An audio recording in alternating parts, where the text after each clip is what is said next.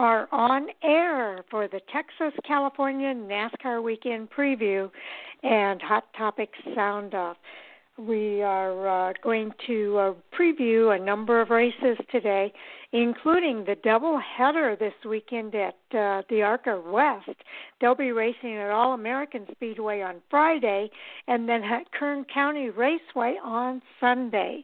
In the next half hour, we will preview the NASCAR Truck Series at Texas, along with the NASCAR Xfinity Series, and we'll wrap up with the Cup Series all at Texas Motor Speedway. 10 o'clock is our NASCAR Hot Topic Sound Off, and joining me tonight as co-host is Jay Husmann. Welcome to the show, Jay. Thank you, Sharon. Appreciate it. Excited to be here. I know Mike can't make Hot Topics. I'm hoping you have good news that Andy is. Well, I think I'm not sure about Andy. I'm trying to remember what he said, if he's going to be here tonight or it's going to be next week before he's able to be here. But we'll see what happens. Hopefully Andy will be able to make it. Okay, so with that, let's go ahead and get into our ARCA Menards series. As I mentioned, they are going to do a doubleheader this weekend. They're going to be at two different racetracks in 3 days, so it's going to be a busy weekend for them. On Friday, they'll be racing the Napa Auto Parts 125, presented by CashInTheCan.com, and on Sunday, they'll be racing the Napa Enyos 125, presented by the West Coast Stock Car Hall of Fame, and that's on Sunday.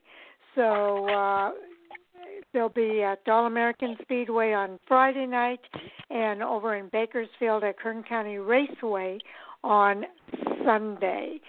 So let's go ahead and get into some of the details here. The Friday night race for Friday, October the 23rd, will start at 10 p.m. Eastern Time. You'll be able to watch that race live streaming if you're an NBC Gold member on Track Pass. If not, there'll be a delayed broadcast on Wednesday, October the 28th, and that will take place at 6 p.m. Eastern Time. This is a .333-mile paved oval, and they will have qualifying at 3 o'clock local time on that day. So definitely stay tuned for that. That would be about 6 o'clock Eastern Time. So if you'd like to catch that, again, check out the live streaming. For the next race on Sunday, the Napa Enyos 125, presented by West Coast Stock Car Hall of Fame, will be at Kern County Raceway on Sunday, the 25th. That race will take place at 5 p.m. Eastern Time. Again, it will be available on Track Pass, as well as the delayed broadcast on Thursday, October the 29th at 5:30 p.m. Eastern Time. This is a half-mile paved oval. They will have the qualifying at 11:10 a.m. local time. And, again, that will be at Kern County Raceway. So a lot to look forward to here. A doubleheader just before their season finale at Phoenix, Jay. So a big weekend for these teams. It is, and we've seen them do this before when we talk about the doubleheader not being at the same track or even closer than what they are. But we have seen this ARCA Menards West do this once already this season. They did a phenomenal job with it, so I'm kind of intrigued by it. Definitely intrigued. We've got two different teams that are kind of in the running here for the championship. Jesse Love has been leading for most of the season. He's with Bill McAnally Racing, but there's another team not far behind him, and that's Blaine Perkins. He has a chance to really close the gap here this weekend. And on the same token, Jesse Love has a chance to extend his gap after this weekend is over. Of course, Jesse Love is from Bill McAnally. Blaine Perkins is from Brancati Racing. And those are the teams that are dominating that top five group. Well, there, and I know we'll talk about it, Gracie Trotter coming off her victory, trying to work her way back in, minus 31 points behind Love and Perkins. Could still be a wild card factor come down to these final 3 races, depending on the outcome of them.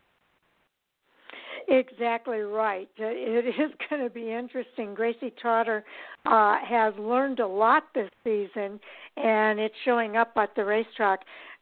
She made some history as the first female to win under the ARCA Menards Series banner.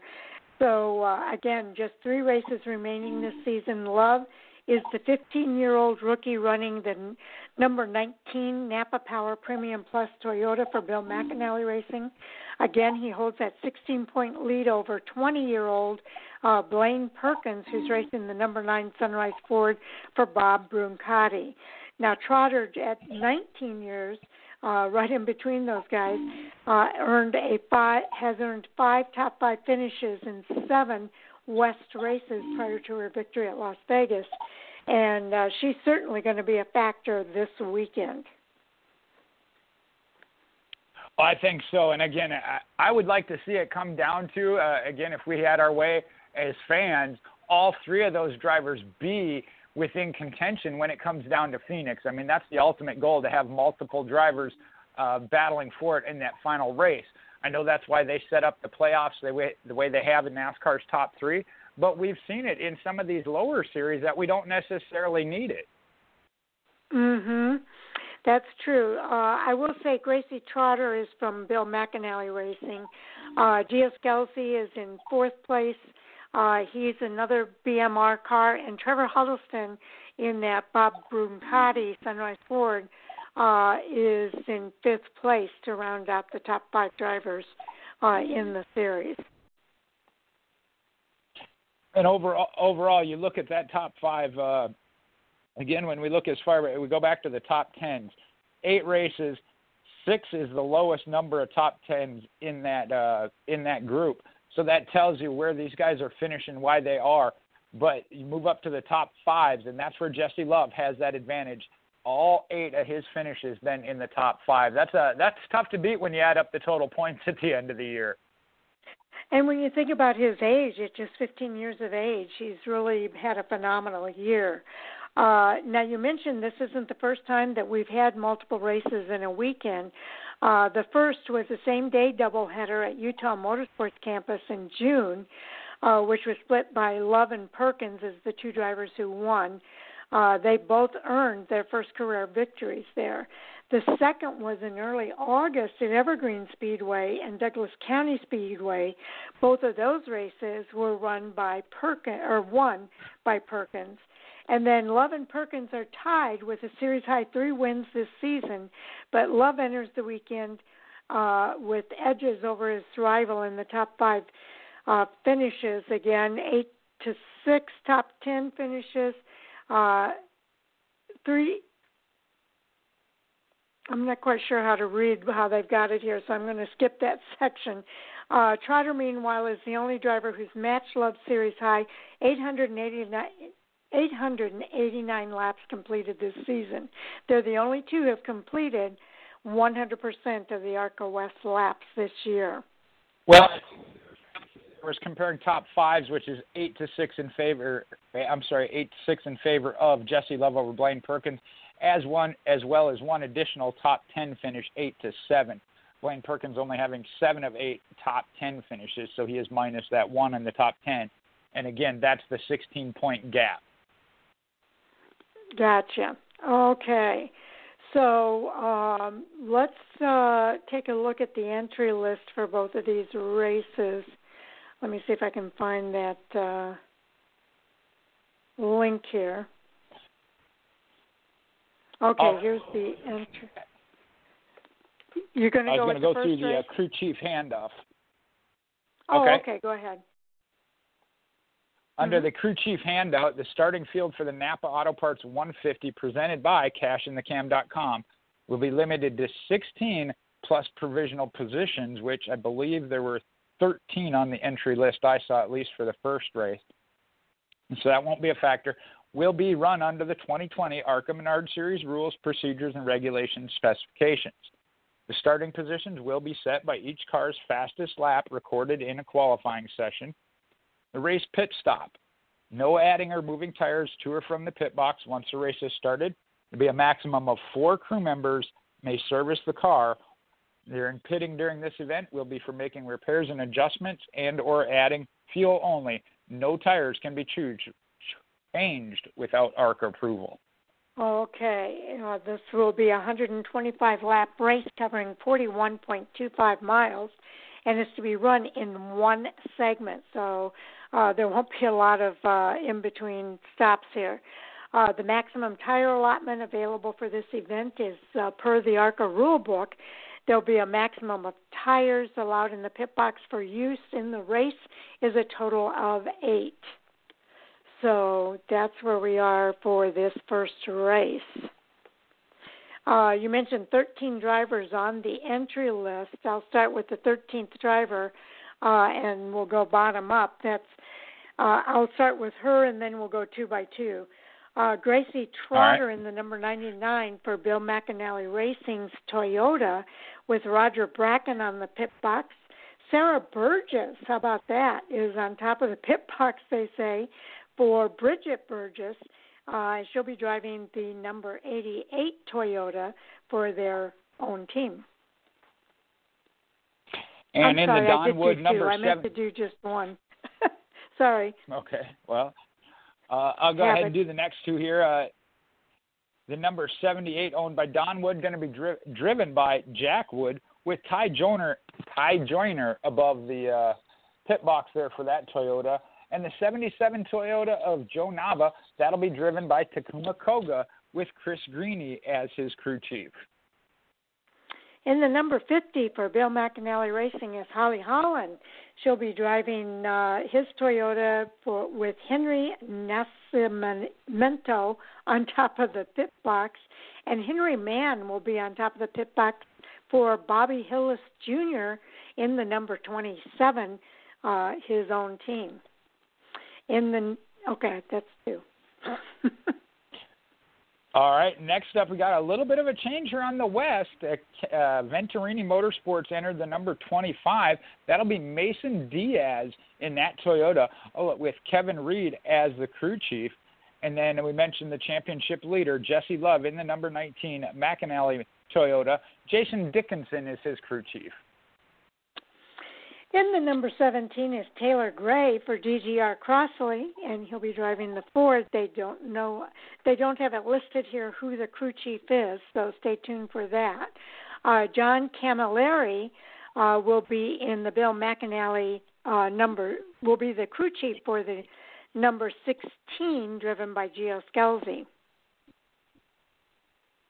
Just battling, trying to get a little bit closer up in points. The 13, that'll be Todd Souza in the Kelly Souza-owned Toyota. Michael Munoz as the crew chief. And Jeff Schrader, as he's been with Blaine Perkins all year in that Brumcati number 9, that duo battling it out with the number 9 Ford. Okay, another Bob Brumcati Ford is driven by Trevor Huddleston, the number 6, with Bill Sedgwick as his crew chief. So there you have it, the drivers that will be racing in that first of 2 races this weekend. This race being at All-American Speedway, and definitely looking for that. That's in Roseburg. Okay, so let's take a look at the second race. This race, again, will be on Saturday, and will be start at 5 p.m. Eastern Time. And let's see, are there any differences between what's in the crew chief handout here, Jay? Scanning there through is it a real qualifying quick. Session. Yep, and it will set the full field because this one does have 16 on the entry list. We'll get to the additional ones on that in just a minute. Scanning through the rest of it, it looks to be the same. Again, maximum of 4 members for the pit crew. The maximum tire allotment per the rule book is 8, so those both appear to be the same. Okay, they are racing 125 laps over 62.5 miles, and that is, again, to be run in one segment. The other thing is that all cars are going to be inspected before race day qualifying. Inspection headquarters at the Speedway are going to open at 4 p.m. local time Saturday, and the cars will be checked in for inspection after 4:50. Any cars that are in after 4:50 will be penalized if allowed to compete. All cars are subject to ARCA control from the time they pass inspection until they're officially released after the race, and ARCA reserves the right to impound and or confiscate any part, equipment, and or race car that is altered in violation of the rule book. So that part is going to be a little bit different. Again, qualifying sessions will be held for this particular race on Saturday. All right, and if we slide over to the entry list, what are we looking for? 3 different ones. I see 2. Where's the third one? Well, I know there's Kyle Keller in the number 7 for Jerry Pitt's team. That's a Ford, and Jerry Pitts will be on top of the pit box for that car. So you can watch for Kyle Keller in that number 7. Well, and it looks like Kevin Reed Jr. going to be crew chief in the number 20 for Ryan Repko, which is a Venturini Toyota. So they'll have 2 of their Venturini Toyotas there. And then it looks like the number 54 is the third one that's different. Correct. And Mike Naaki will be the crew chief for his own team there. Joey Iast will be driving the number 54 for that team. So there are the 3 different drivers in that series. Let's go ahead and cover the point standings, Jay. All right. Well, we talked about the top 2 being separated by 16 points. Third place being Gracie Trotter, who is minus 31 back. I think we got all the way through the top 5, but I'll hit them real quick. Gio Scalzi in the 4th position at minus 44, and Trevor Huddleston at minus 51. Mentioned Todd Souza. He's in the 6th position there. 1 top 5, 7 top 10s, puts him minus 61. Holly Holland, we've talked about in her 8 races, 6 top 10s, puts her minus 74. A spot, that'd be Takuma Koga. Talked about him having a good year. 5 top 10s in 8 starts, sitting at minus 84. Bobby Hillis Jr., the 9th spot, is minus 94, has 4 top 10s. Those are the 9 drivers that have made all 8 starts. The 10th spot, mentioned her on the list of both races, Bridget Burgess, 6 starts, 3 top 10s, puts her at minus 207. That's correct. So that makes it pretty cool. Bridget Burgess, it looks like she's got a British flag there, and Takuma Koga, of course, is from Japan. So that makes this an international race as well. Just want to cover the average start and finishes for the top 2 drivers. It really is remarkable what they've been able to accomplish this year between Jesse Love at just 15, Blaine Perkins at 20. Blaine Perkins has an average start of 2.6. His average finish is 4.1. Jesse Love has an average start of 2.5. His average finish is 2.1. Just remarkable, again, what he's been able to accomplish. Well, and that's where I've said this all along. I feel a little bad because some of these other drivers having phenomenal years by their own standard. Gracie Trotter being the one with 1 victory, also has that 4.1 average finish. However, her start is 6.8, a little bit below those other 2 drivers. So it has a little bit of work to do to catch up. But you go all the way through the top 5 there. Trevor Huddleston in 5th, his average finish is 6.2. So that finish is lining up with where they are in points. I mean, that's what it comes down to, is that 1 or 2 positions. Yes, indeed, without a doubt. So real proud of all of these guys, real proud of the series. They're going to get all 10 races in this season. I think that's fantastic. And they've done it because they've had those 3 separate occasions that they've doubled up on their races over the course of a weekend. And they're doing that again this weekend. out there in California. And it's going to be a pretty big deal. Two of the ARCA Series teams have determined who their champions are, Jay. We had Brett Holmes on Monday night, your ARCA Menards Series champion, and then we've talked to throughout the course of the year, Sam Mayer picking up his second consecutive ARCA Menards now East Series victory championship. Yes, indeed. So 2 out of 3 of those series, the season is in the books. The last series to complete out their season is the ARCA Menards Series, with 3 races left to this weekend, and then watch for them to be in Phoenix for the finale weekend for the NASCAR's Top 3 Series, as well as this ARCA West Series. And it's going to be a big weekend out there in Phoenix in a few weeks here. It certainly is. As we saw here, at least on this second race, 3 additional drivers coming in for that second race, 2 of them being Venturini Motorsports, coming from the main ARCA Menards Series as well as the East.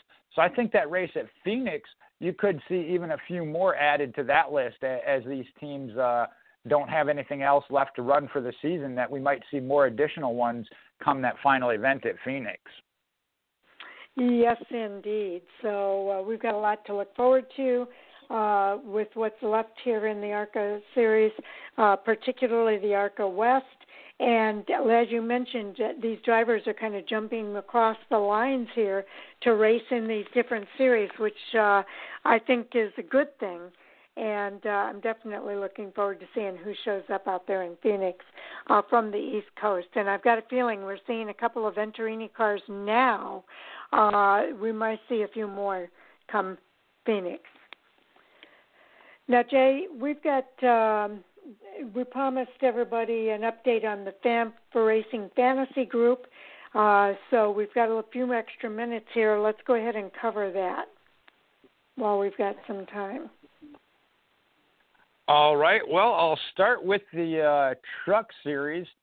And as we wrap up now, we got, 3 races left in every series with the points leader of Andy. I'm sorry, I take that back. Sam is now your points leader in the Truck Series at 92 points. With 3 races left, you have to be sitting at 50 points. Which, Sharon, you're right above that cut line. You're at 52, so you have not been eliminated yet mathematically. However, you got to pick up all the points, and Andy and Sam have to get basically none. I'm not far above you there. Mike is at 55. I'm at 59, so not a whole lot of breathing room there. But up at the top, Sam at 92, Andy at 90, James is into third at 80, and Owen at 72. And before I go into the Xfinity Series, I will say this. Out of the 42 points available where all 3 series have been running each week, James has been knocking out 30 of those. So he's making a late comeback here. That's awesome. That's totally awesome. On the Xfinity side, there, Andy has had a pretty solid control of that one, sitting at 135 points, which means 93 was the cut line, and that unfortunately pushes out Sam already at 65. Mike is only at 90, so those 2 have been pushed out already. Owen at 97 has a little bit of breathing room, but again, going to have max points with the leaders having minimal points. James comes in there at 100. Sharon, you're at 106. I'm at 118. And Andy is at 135. And just because I was in second place, I did a quick calculation on that. I think I got to pick up 16 points per race. No, that can't be right. Where did I figure that? Oh, that was on the overall. Sorry, that was on the overall for that. Again, the 93 points is the mathematical cutoff for there. Cup side.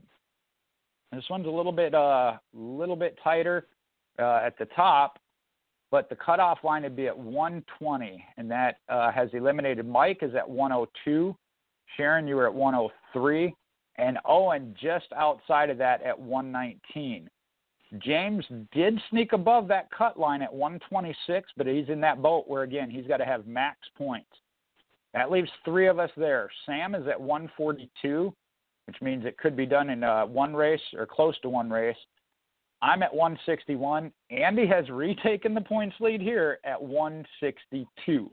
So we got a 1 point difference there as well. 2 points in the Truck Series. Well, looks like it's pretty tight. All right. Overall. And we still got a couple minutes. The overall, the cut line would be 261.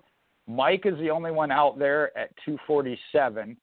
Sharon, you are on the cut line, which means you absolutely have to have max points, with the points leader of Andy having 0 all 9 races that are left. So that tells you the situation you're in. That's not going to happen. Yeah. So you're sitting at 261. Just scooting up, Owen's at 288. Sam is at 299. James moved in at 306 now. I'm at 338, and then Andy sits atop of the heap at 387. And that's where, out of the 42 points per week, I know I have to gain an average of 16 points per week in order to catch him. And with James picking up the 30 points every week so far, I told him, I said, he's putting a little bit tougher on me. Yep. But it's good to see some new names in this group. And I think that's awesome that we're seeing people, move up to the top there and compete in all three of these series. So I'm happy to see the new names in that group. We have, and I know Mike got a late start in all of the series, the Cup Series not as much, which that's why he's still in that one. But again, we've had a lot of fun with it, so it's been a lot of fun.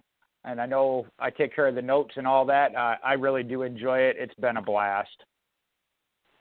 It has been, and we really appreciate you taking the time to coordinate and tally and report and everything that you do to ensure that this kind of continues. I know you kind of remind everybody every week what the picking order is, and it's no walk in the park, I'm sure, but you keep up with it very, very well, and we really appreciate all the work that you put into it, Jay. It is my pleasure. Okay, let's go ahead and get started with NASCAR's top 3. And the first one that we'll start with is the Truck Series. And they are going to be racing this weekend at Texas Motor Speedway. So a lot of fun there. I'm really hoping that things get better next year, and maybe I can make it out to Texas Motor Speedway for one of these races. I would love to be there. So we'll have to kind of see what happens as this next season unfolds. But the Gander RV and Outdoor Truck Series is racing the SpeedyCash.com 400 on Sunday, a different day for them. It says October the 35th. Well, we know that's not going to happen. I believe that is October the 25th. The time is at 12 noon, and they will be televising the pre-race coverage starting at 11 a.m. on Fox Sports 1. They also have coverage on radio at MRN and Sirius XM NASCAR Radio. They'll be racing a distance of 220.5 miles over 147 laps. Stage 1 ends on lap 35. Stage 2 is another 35 laps and ends on lap 70. And the final stage ends on the last lap, and that will be lap 147. Well, if ever there were a year to have October the 35th, it would be the year 2020, right? Yeah, no kidding.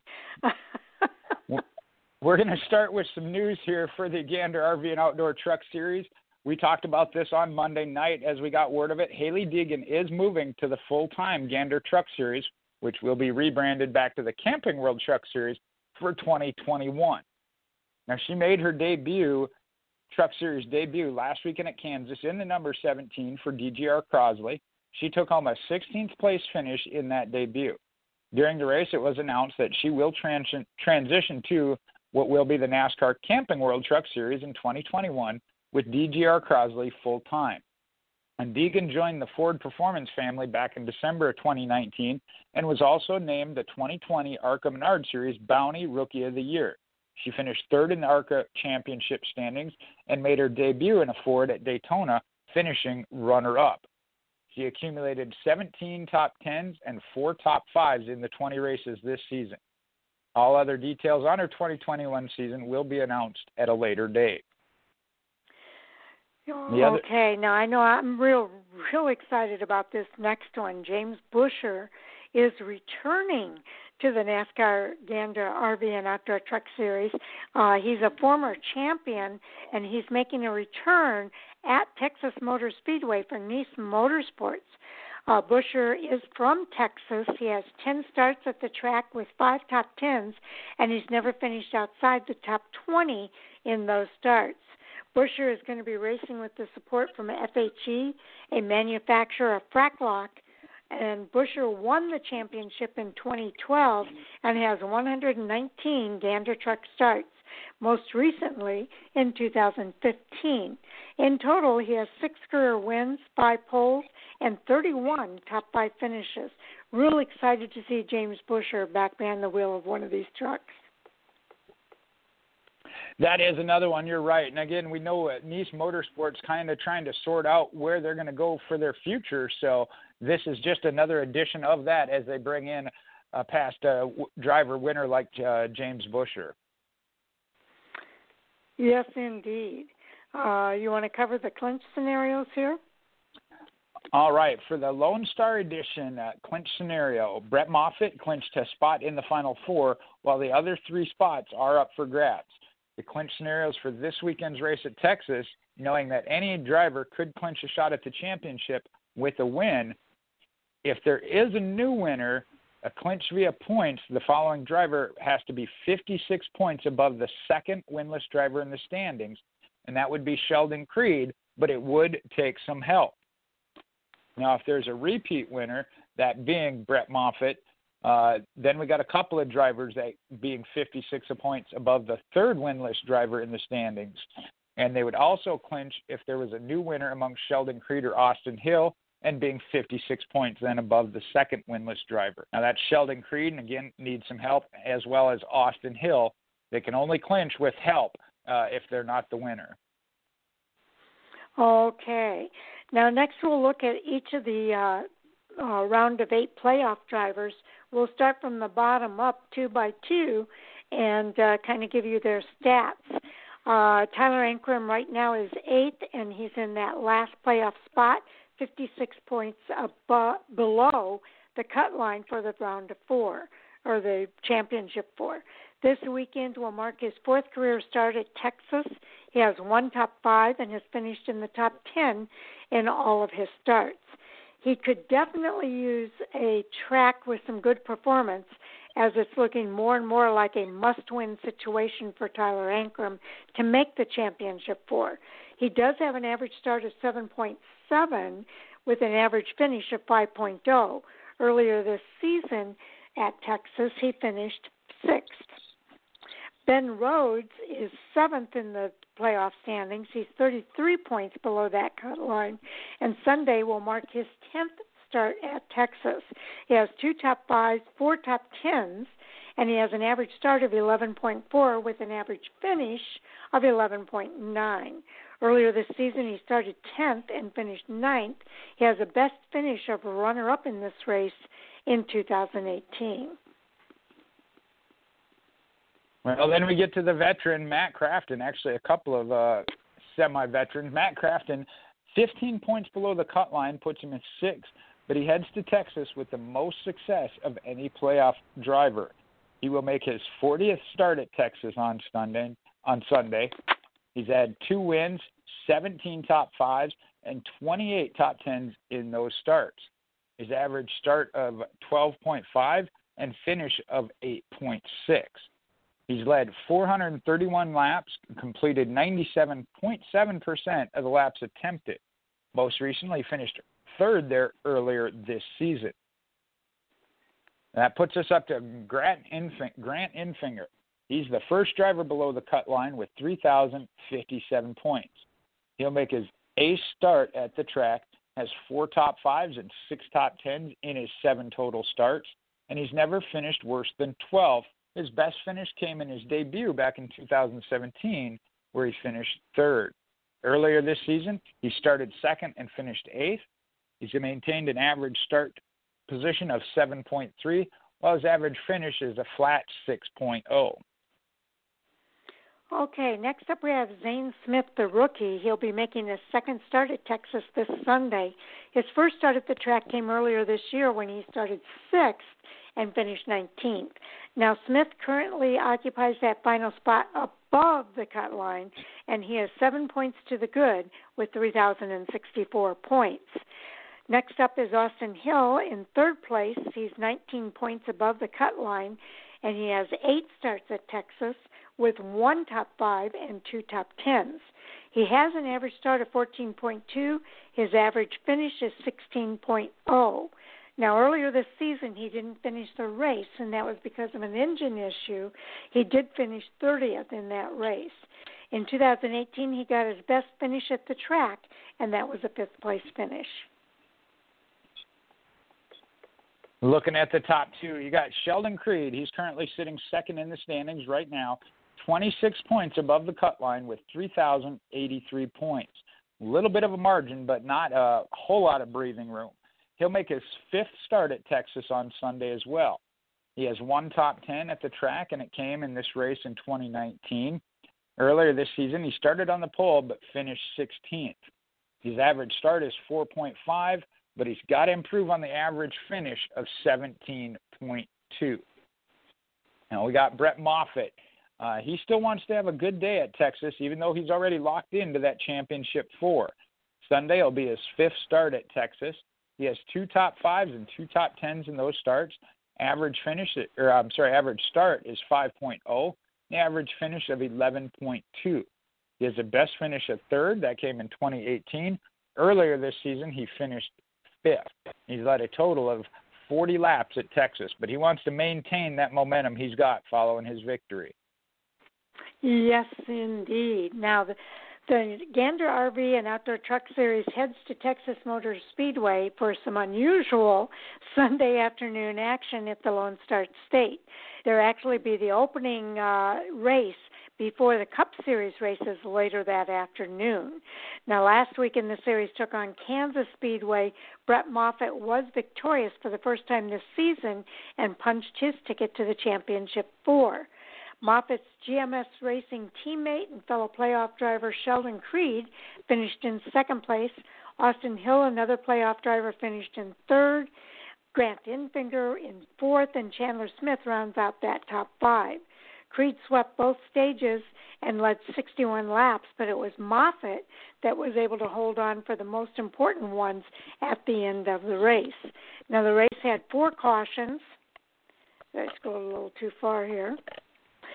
For 24 laps and 13 lead changes among 9 different drivers. This weekend, the SpeedyCash.com 400 again will start at with pre-race coverage at 12 p.m. Eastern Time on Fox Sports 1 with radio coverage on MRN and Sirius XM NASCAR Radio. There's 2 more chances left for these drivers to secure their spot into the Championship 4, and with only 3 spaces left, more and more is at stake for each of these drivers.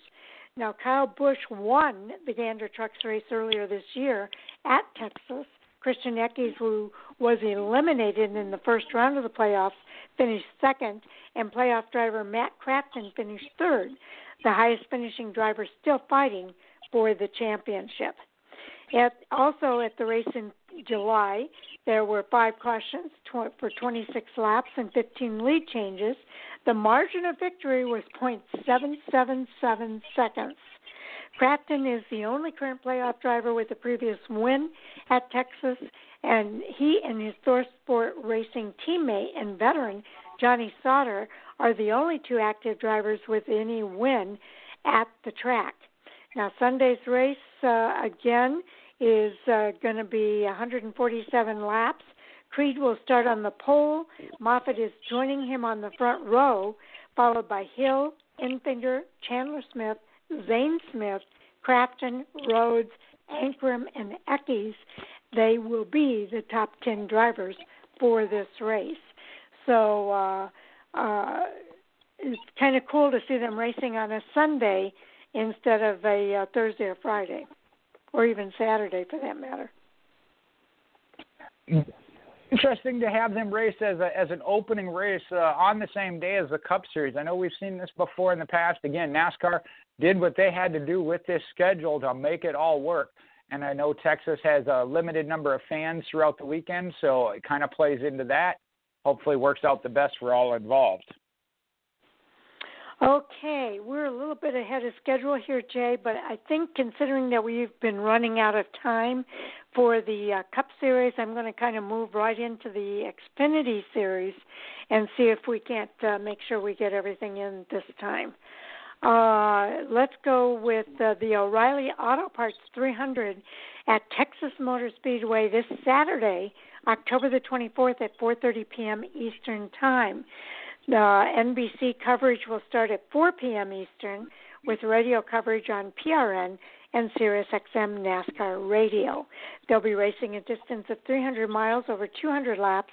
Stage 1 and Stage 2 are 45 laps each, with Stage 2 ending on lap 90, and the final stage, of course, ends on the last lap, lap 200. All right, for the Xfinity Series, got a couple of notes here. First off, again, another one we talked about. We knew it was coming, but moving up, Chase Briscoe and Stuart Haas Racing announced that Chase Briscoe is being promoted to the number 14 Ford in the NASCAR Cup Series in 2021. As he competes for the Xfinity Series title, the 25-year-old will be readying for his Cup Series debut in 2021, with High Point, a sponsor that joined Briscoe in 2019, to serve as a primary sponsor on that number 14. Also, it was announced this week that Haley is back in the number 11, with Colleague Racing announcing that earlier this week, and that will be for the 2021 season. He will be the first driver to return for a third season with Colleague Racing, and he's earned 3 wins, 38 top 10s, and 13 top 5s with the team. He also added his name to an elite list with Dale Earnhardt and Dale Earnhardt Jr. as a driver to win 3 super speedway races in a row. Haley, at just 21, became one of 34 drivers and the second youngest to record a win in all 3 of NASCAR's National Series. All right, as we get in, there we go. The Lone Star, this for the Xfinity Series, the Lone Star State Edition. Again, Chase Briscoe has clinched a spot in the Final Four, while 3 other spots are up for grabs. The clinch scenarios for this weekend's Texas race, with a reminder that any driver can clinch and win their way in with that victory. When we look at a clinch via points, if there's a new winner, the following driver could clinch, being 56 points above the second winless driver in the standings, and that's Justin Allgaier if he gets some help. If there's a repeat winner, the following could clinch by 56 above the third winless driver in the standings. They would also clinch if there is a new winner among Justin Allgaier and Brandon Jones, and being 56 then points above the second winless driver. That's Justin Allgaier and Brandon Jones. Again, both of them would need help points-wise if they were to try and go that route. Okay, next up we'll look at the Texas stats for the top 8 drivers here in the playoffs. Starting with Noah Gragson. He took a huge hit last weekend when he plummeted from above the cut line to the last spot in the round of 8 standings. Right now he's in a must-win situation when they come into Texas and Martinsville, where he's 33 points below that cut line heading into Texas. This will be his 4th start at the track. Unfortunately, he did not finish the race in his last 2 starts because of crashes. His best start came at his debut in 2019. He started 16th and finished 13th. He'll have to fight for points and a good finish this Saturday. Ryan Sieg jumped up one spot in the standings and is now 7th with 3,042 points. His third-place finish just last weekend was not enough to jump ahead of the cut line. Right now he's 17 points below that cut line, and he's made 13 starts at Texas during his career and has 3 top 10s. He did not have a good run there earlier this season because of a suspension issue, and he ended up finishing in 29th. So both of those drivers looking for good things to happen at Texas. Well, it looks like I'll cover the pair of colleague racing machines. The number 10, Ross Chastain, he heads to Texas, 6th place in the standings. He's got 11 starts at Texas with 1 top 5 and 2 top 10s. Earlier this season, he finished 9th, but his best finish came in this race in 2019, finishing runner-up to then-winner Christopher Bell. He has an average start of 17.6 with an average finish 17.0. He's currently 12 points below the cut line, starting with sitting at 3,042. Now his teammate, Justin Haley, in the number 11, he's sitting 5th in the standings with 3,057 points, and is only a mere 2 points below the cut line. Saturday will be Haley's 4th start at Texas, where he has 2 top 10s and finished 8th at the race earlier this season. His first start there was in 2019, where he finished 7th.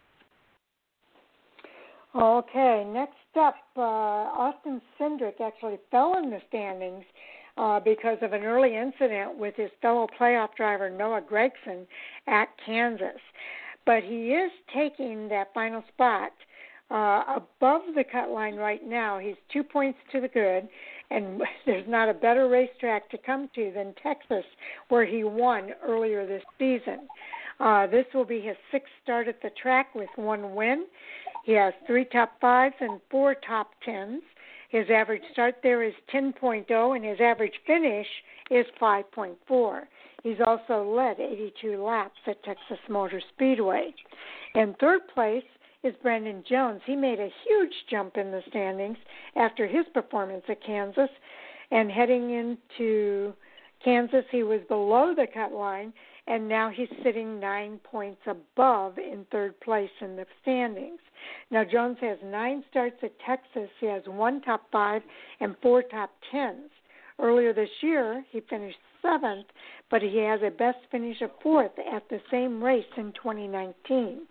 His average start is 8.7. His average finish, on the other hand, is 17.9.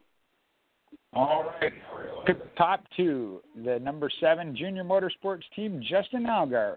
He had a good performance at Kansas last weekend, jumped up 1 spot in the standings. He now sits 2nd with 3,068 points and is 11 points above that cut line. Allgaier will make his 21st start on Saturday at the track. He has 2 top 5s and 10 top 10s. His best finish also came earlier this season, where he finished 3rd. He's led a total of 135 laps at Texas Motor Speedway. His average start is 12.8, while the average finish is 12.2.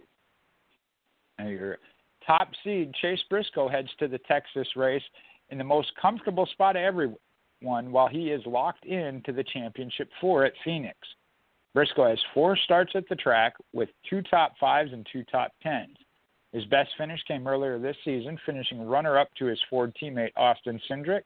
He has an average start of 13.2 with an average finish below 10 at 9.8. Okay, next up, let's take a look at some stats at Texas Motor Speedway. There's only 2 races left to see who's going to be fighting for a championship at Phoenix Raceway. Chase Briscoe, of course, is the only driver who's locked in because of his win just last week at Kansas Speedway. This will be the second time this season, as we've mentioned before, that the series takes on Texas Motor Speedway. The track is 1.5 miles with 20 degrees of banking in the corners 1 and 2, and 24 degrees of banking in corners 3 and 4. The dog leg has 5 degrees of banking as well as the back stretch, and the front stretch is 2,250 feet with the back stretch at 1,330 feet. Kyle Busch holds the race record at the track from April 5th of 2008 at 151.707 miles per hour. Busch also holds the record for the most wins. He has a total of 9. He also has the most poles with 4. He has the most top 5s with 16. And he's tied with Kevin Harvick and Matt Kenseth for the most top 10s at 17. Now, Ford and Toyota are tied for the most wins by a manufacturer. They both have 13, and only 6 of 38 Xfinity races run at Texas have been won from the pole. So earlier this season, Austin Cindric won the race and led 44 laps. Justin Allgaier won both stages and ended up finishing third, while Briscoe finished in second. The race had 9 cautions for 29 laps and 15 lead changes. The margin of victory was .949 seconds. So some pretty tight racing can happen out there at Texas Motor Speedway with some pretty interesting stats from the drivers. Well, let's talk a little bit more about Chase Briscoe. We talked about him moving up to the Cup Series here in 2021. But he brought home another victory and advanced to that championship 4. He was victorious for the 9th time this season last weekend at Kansas Speedway. He swept both stages, led 159 out of 200 laps total, and punched his ticket to the final round of the NASCAR Xfinity Series playoffs. Finishing second to Briscoe was Daniel Hemrick in the number 8 Junior Motorsports Chevrolet, a driver who's fighting for a ride in the 2021 season. Now, Ryan Sieg, another playoff driver and a considerable underdog in the series, finished third. Playoff driver Justin Haley finished fourth. NASCAR Gander and RV Outdoor Truck Series regular and playoff driver Austin Hill came home and finished fifth. Josh Williams had a career day at Kansas while he finished sixth. Brett Moffitt, another Gander RV Trucks playoff driver, finished seventh. Michael Annett was eighth. And then playoff drivers Brandon Jones and Justin Allgaier rounded out the top 10. You keep trying to name that poor boy. Yeah. We're working on it. We're going to change. Hey, all the sponsors change names. I'm just trying to change driver names. There was a total of 10 caution flags in this intense battle there in the Heartland for 45 laps with 10 lead changes among 6 different drivers. We talked about playoff drivers Noah Gragson and Austin Cindric. They were involved in an early on-track incident which ended Gregson's day early, resulting in the 28th place finish for Cindric, putting both of them in a little bit of a points deficit, obviously Noah Gragson more than Cindric. Now looking ahead to Texas this weekend, though, Cindric took home the win earlier this season, and Christopher Bell won this race last season for Joe Gibbs Racing. Race will be 300 miles, 200 laps, stage 1 ending on lap 45, stage 2 on lap 90. Briscoe will lead the field to green, with Haley joining him on the front row. Jones, Sieg, Allgaier, Chastain, Cindric, Jeb Burton, Gragson, and Annett will also start in the top 10. Okay, so another race I'm definitely looking forward to watching this weekend at Texas Motor Speedway. The third race in the NASCAR's Top 3 Series, of course, is the NASCAR Cup Series Auto Trader EchoPart Automotive 500 that will take place this Sunday, October the 25th at 3:30 p.m. Eastern Time. NBC Sports Network will start their pre-race coverage at 3, along with PRN and SiriusXM NASCAR Radio. They'll be racing a distance of 501 miles over 334 laps. Stage 1 and Stage 2 are 105 laps each, with Stage 2 ending on lap 210, and the final stage ending on the last lap, lap 334.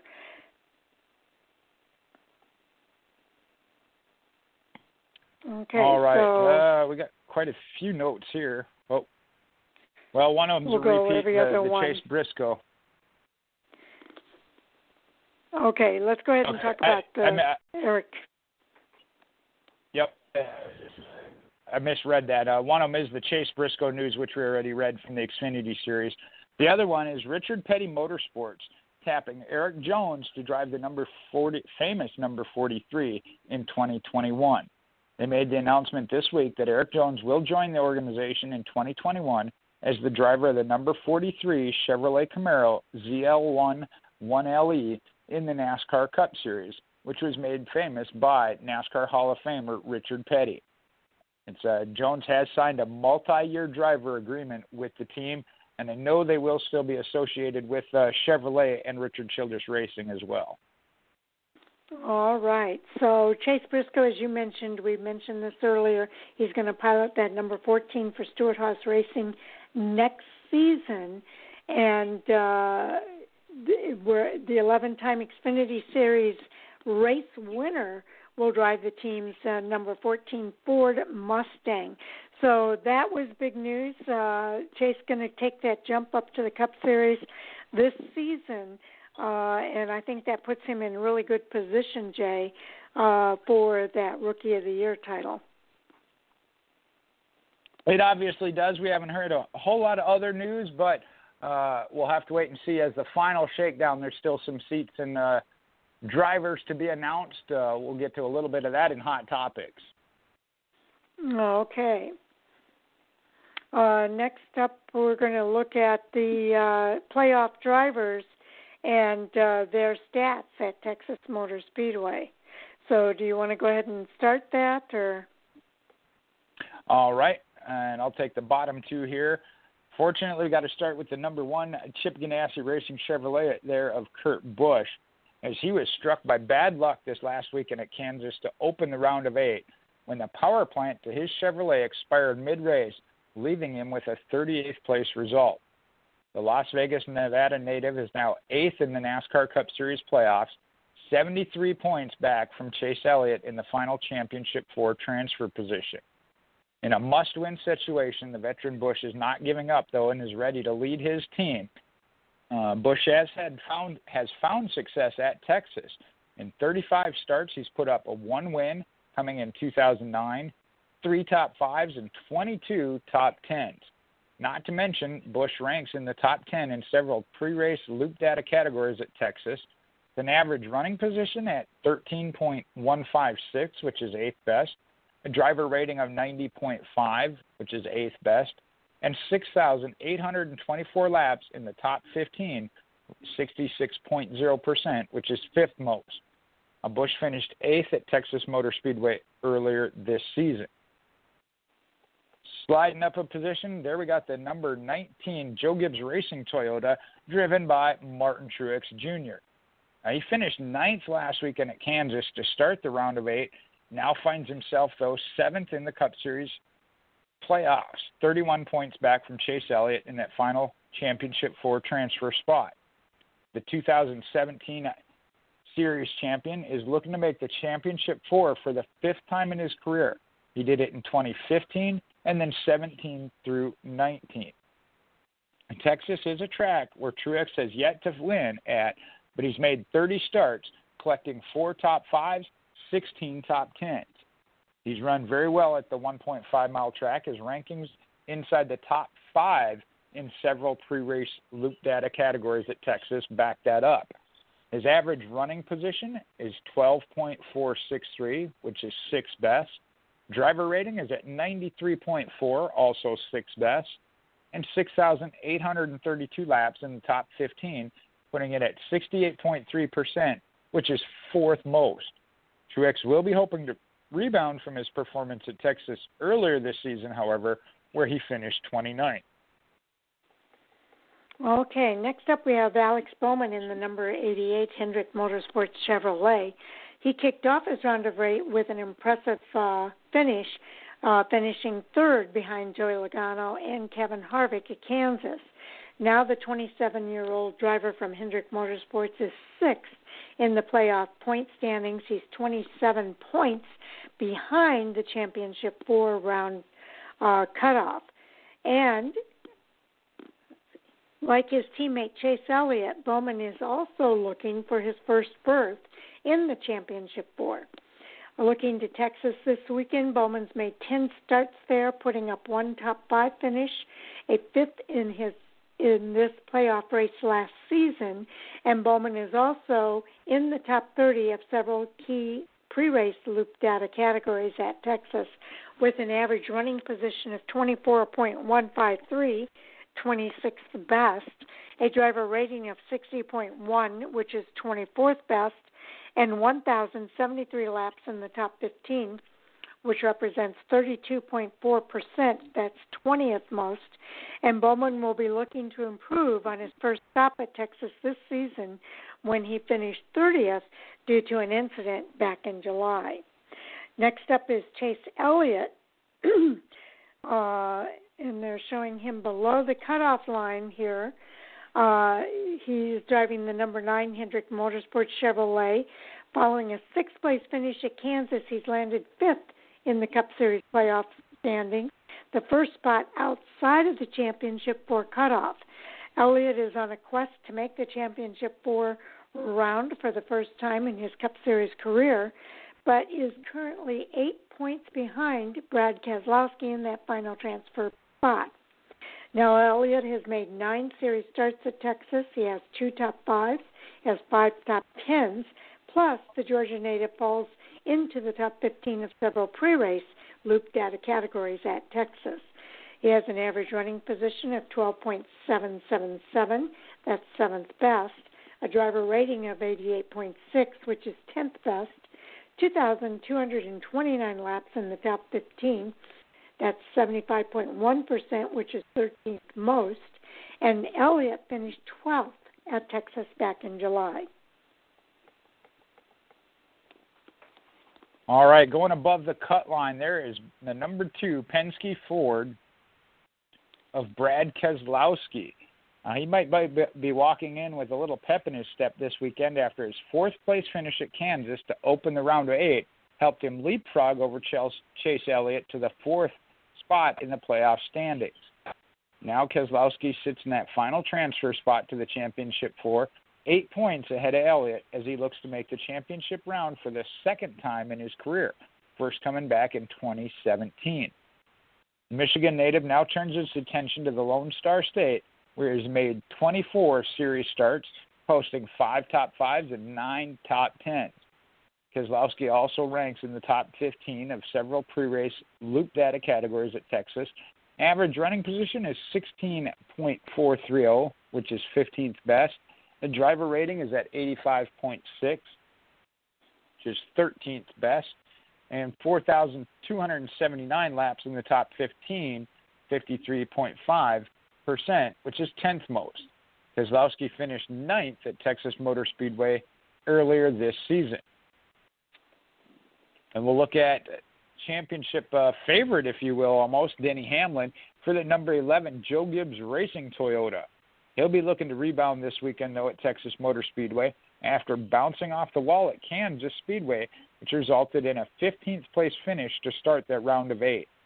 Now the Virginia native Hamlin is 3rd in the playoff standing outlooks, 20 points above the Championship 4 cutoff. Hamlin is looking to make the championship round for the 3rd time in his career. She did 2014 and then in 2019. At Texas, Hamlin has made 29 series starts, accumulating 3 wins, which included a 2010 sweep and then the spring of 2019. He's also accumulated 7 top 5s and 13 top 10s.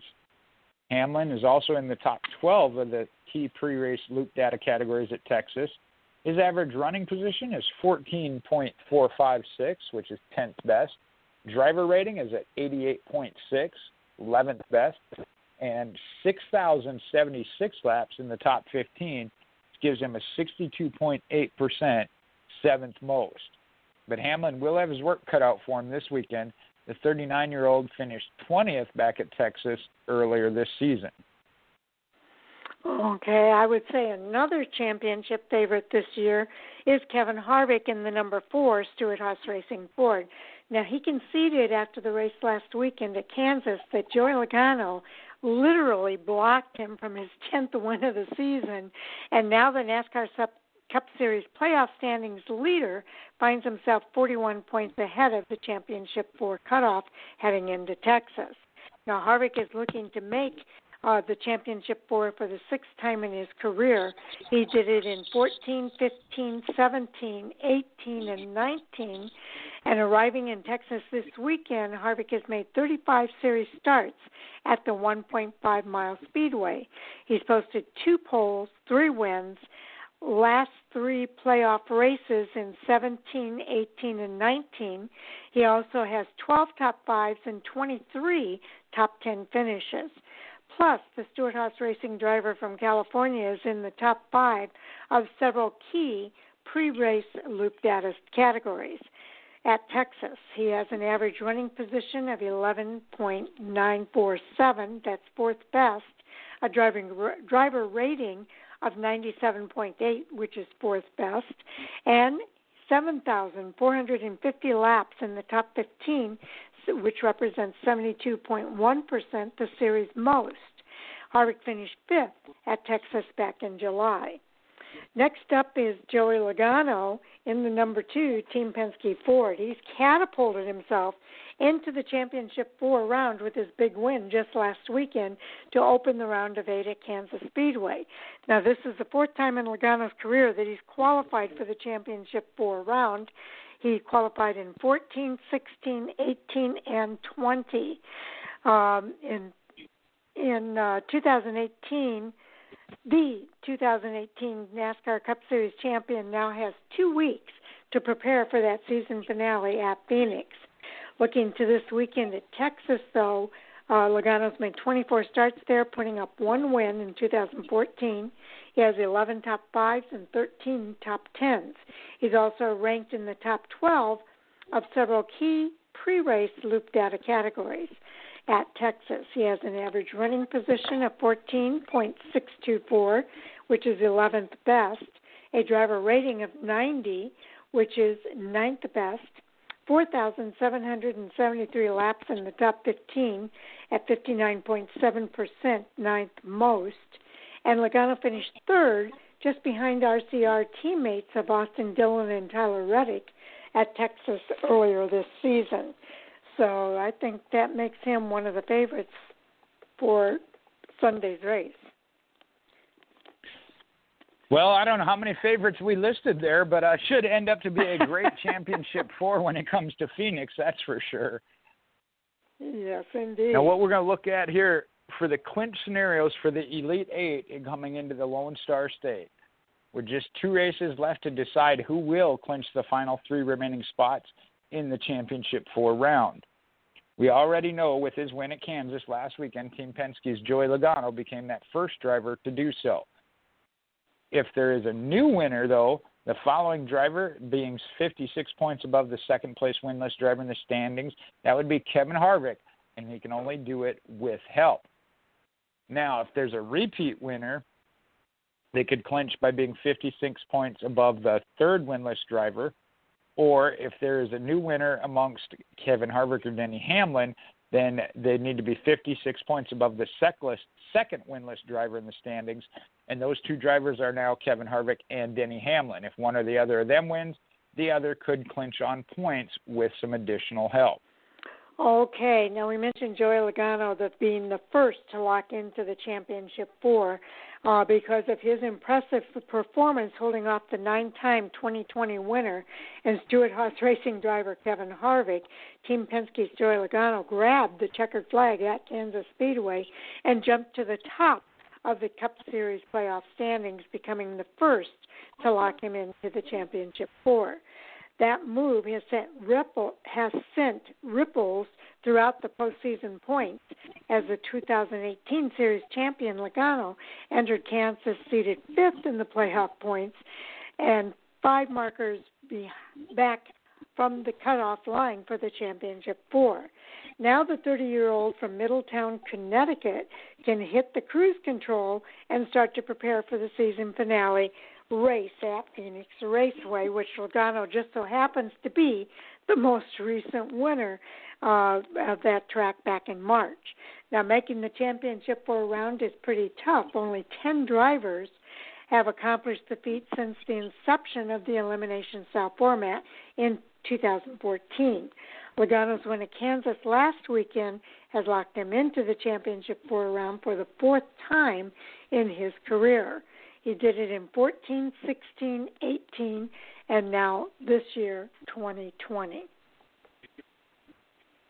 Well, I think the key thing to remember out of all that is he was the winner here back in March. So that kind of puts an additional tag onto his chances when it comes to the Championship 4. Okay. All right, when we take a look at Texas Motor Speedway. In total, Texas Motor Speedway has hosted the NASCAR Cup Series 39 times, producing 25 different pole winners and 20 different race winners. The first NASCAR Cup Series race at Texas Motor Speedway was on April 6, 1997. The event was won by Jeff Burton. Chip Ganassi's Racing's playoff contender Kurt Busch leads the series in poles at Texas with 3, coming in the spring of 2015, the playoffs in 2017, and then again in the spring of 2018. A 7-time NASCAR Cup Series champion, Jimmy Johnson, leads the series in wins at Texas Motor Speedway with 7 victories, coming in 07, 12, 13, 14, a 15 sweep, and then again in 2017. Earlier this season, though, at Texas Motor Speedway, it was Richard Childress Racing teammates Austin Dillon and Tyler Reddick who finished 1-2 respectively. This weekend, Stewart-Haas Racing's Kevin Harvick will lead the field to green flag with last weekend's Joey Logano on the outside of the front row with him. Dillon will start 12th and Reddick 19th. Okay, some interesting stats there with regard to going into Texas Motor Speedway. Now, flip the switch on the Big Hoss TV. The Cup Series playoff is headed back to Texas. Dust the cowboy hats off in victory lane and fire up the Big Hoss TV on the backstretch because the NASCAR Cup Series playoffs are headed to Texas Motor Speedway this Sunday, October 15th, for the Auto Trader Echo Park Automotive 500. Now, the NASCAR Cup Series playoffs began in 2004, and Texas Motor Speedway was added to the postseason in 2005. That replaced the race at Darlington Raceway. Texas Motor Speedway has hosted the 8th race in the NASCAR Cup Series playoffs since being added in 2005. Only 2 tracks have hosted the 8th race in the playoffs. Phoenix Raceway was in the playoffs inaugural season 2004, and then Texas Motor Speedway from 2005 to the present. 6 different drivers have won the NASCAR Cup Series playoff races at Texas, led by Jimmy Johnson with 5 victories in 2007, 12, 13, 14, and 15, followed by Carl Edwards in 2005, 8, and 16. Kevin Harvick won in 2017, 18, and 19. Tony Stewart in 2006 and 11. Denny Hamlin in 2010, and Kurt Busch in 2009. 7 different drivers have won the 8th race of the NASCAR Cup playoffs. The 6 winners at Texas Motor Speedway include Dale Earnhardt Jr., who won at Phoenix Raceway in 2004. Kevin Harvick has won the last 3 consecutive Texas playoff races and can tie Jimmy Johnson's record of 4 consecutive with a victory this weekend. 3 times the winner of the 8th race of the playoffs has gone on to win the title later that same year. All 3 were at Texas Motor Speedway. In 2007, Jimmy won from the 8th starting position at Texas and went on to win his 2nd Cup Series title later that year, and he won in 2006 and 7. The playoff win at Texas was his 3rd of 4 consecutive victories in the 2007 playoffs, and the only driver to win 4 straight in the Cup Series postseason. He won at Martinsville, Atlanta, Texas, and Phoenix. In 2011, Tony Stewart won from the 5th starting position at Texas and went on to win his 3rd Cup Series championship later that year. The Texas playoff win was Stewart's 4th of his record-setting 5 Cup Series playoff wins in a single postseason run in 2011. He won at Chicago, New Hampshire, Martinsville, Texas, and Miami. In 2013, Jimmy Johnson won from the third starting position at Texas and went on to win his sixth Cup Series championship later that season. The Texas playoff win was Johnson's second postseason victory after winning at Dover in 2013. The worst finish in the 8 NASCAR Cup Series playoff races by a driver that went on to win the title at Texas was 38th by Jimmy Johnson in 2009, and at Phoenix Raceway it was 10th by Kurt Busch in 2004. The 2008 Series champion Joey Logano finished third in 2018 Texas playoff race, and last season's champion Kyle Busch finished seventh in 2019 Texas playoff race. 3 times a non-playoff driver has won the playoff race at Texas. In 2006, that was Tony Stewart, who was ranked 11th in the point standings at the time of the win. In 2014, Jimmy Johnson was 11th in points at the time of the win, and he made the playoffs in 2014 but was eliminated in the round of 12. In 15, Jimmy Johnson was 12th in points at the time of the win, and Johnson made the playoffs in 2015, but he again was eliminated in the round of 16. So some heavy-duty racing taking place in the second race of the round of 8, and I think we're going to see a lot more intensity. We certainly are, and looking at some of these stats, think about Kevin Harvick going for his 4th straight win, as well as a couple others who have some good stats. Joey Logano's got nothing to lose other than to win the race, so that puts him in a dangerous category as a driver when you know that's all you got is to go after the win. Exactly, and it keeps one of his other competitors from clinching that spot. So, Jay, I do have some recording here for a pre-race for Texas Motor Speedway, including Martin Truex Jr., Brad Keselowski, Chase Elliott, Kevin Harvick, Kurt Busch, and Daniel Suarez. So who would you like to hear from? Wow, that's quite the option. Actually, I think let's go with Martin Truex. I know he's kind of in a precarious situation. He's got 2 good tracks coming up, but he's in a dire point spot. So let's hear from Martin Truex Jr. Okay, let's hear what he has to say. Martin Truex Jr. in the number 19 Auto Owners Insurance Toyota.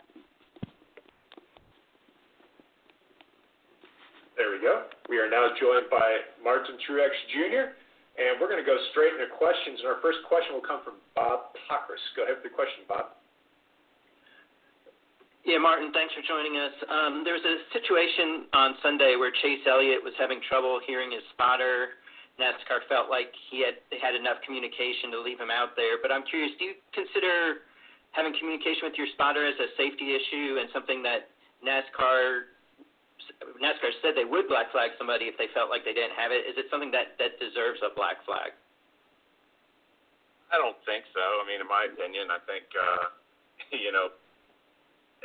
it's kind of a tough one to judge on there. I think the spotter safety part is more for when crashes happen or when safety vehicles are on the track, or not so much just racing and driving the car and trying not to cause any issues. So I guess it could be just depending on the situation, but definitely a tough one to call. Obviously, I guess it's it is a rule that you have to have a spotter, but we've seen in the past where guys have radio issues, and I don't know that we've ever seen anyone black flag for it. So definitely kind of a ball and strike call, I suppose.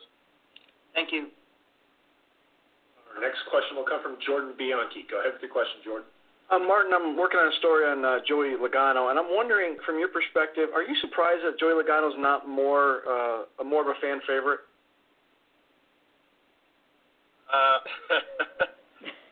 Not really. I mean, he's been in a lot of altercations with a lot of drivers, so I guess that's probably part of that reason. But yeah, I don't know. He's I think he has his own approach, and doesn't apologize for crazy situations. Yeah, but he does a good job, obviously, and wins a lot of races. So I don't know that he makes decisions in the race car based on how many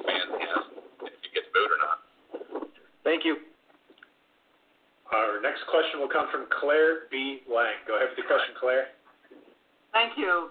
I love it that you're doing your Zoom from the boat. It's pretty epic, and it sort of, I think, speaks for who you are, that you're chill and you got life in perspective. How do you look at this weekend? You start 6th and you're 7 in points, 31 from the cutoff in your boat today. Yeah, I feel good about it, honestly, to be clear. I mean, we were really strong in the spring Texas race, feeling like, the last, I guess, 2 seasons or whatever, we've been off a little bit at Texas and had some struggles. Went through this spring and felt really good about things, thought we had a shot at it, and ended up getting crashed on a restart. So, optimistic about it. I think James feels good about it, and really the next 2 weeks I feel good about. So we're not in a great position points-wise. We need to, we need to make something happen, but definitely feeling like we've got that opportunity to do it and the potential to do it. Okay, well, your thoughts about Martin Truex comments. Nothing like putting him on the spot there, huh? I found it ironic there. It was the third question asked of him before he got to talk about himself or his own race team. The first one was about Chase Elliott and his radio problems. Second one was about Joey Logano, but the Chase Elliott, the radio thing, his first statement was he didn't think it should be a black flag thing. I know he kind of backtracked and said, yeah, you know what, as it developed, and maybe it is more necessary. But he's right. It is a balls and strike call of how dire the situation is. I mean, if they got no communication versus limited, how much? And I know we talked about that as far as NASCAR happened to make that call. The second one about Joey Logano, I had seen some Twitter remarks on that. It was kind of funny.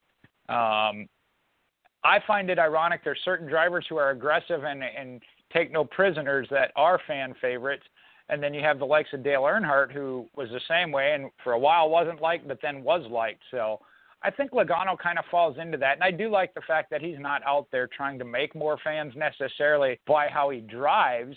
He does what he does off the track and whatnot in support of the fans, but when it comes to driving, he's driving there to win. So I like that he maintains that. Getting to the question of Truex, he said it himself. The next 2 tracks are really good tracks for him. He hasn't won yet at Texas, but his stats are good, with the exception of looking back at this last year race earlier in the season. But he knows where he's at as Martinsville, too, and knows that team is capable of winning at either one of those 2. So that's where his focus is. The points, he knows where he's at there. They may shake out where it plays out in his favor depending on the other drivers, but he knows he's got 2 really good chances to win that race, and he has confidence in his team. Yeah, I like that part as well, the fact that he has so much confidence in what his team is doing, and he knows that they're capable of winning. So that says a lot about Martin Truex Jr. and his faith in that team and his crew chief. So I think that's good. Yeah, I thought it was ironic, too, that he had those 2 questions that had nothing to do with him, but opinions about the sport. So, and a fellow driver. That was pretty interesting that he was kind of put on the spot there. But, yeah, I agree. Joey Logano's been one of these drivers. He takes no prisoners and doesn't make any apologies for his driving style. He's out there to win races, and that's what he's paid to do. So that's his attitude about it. Everybody knows that's his attitude about it. Fans don't like it sometimes because there's been occasions where things didn't go quite right, and he ended up taking out some of their favorite drivers.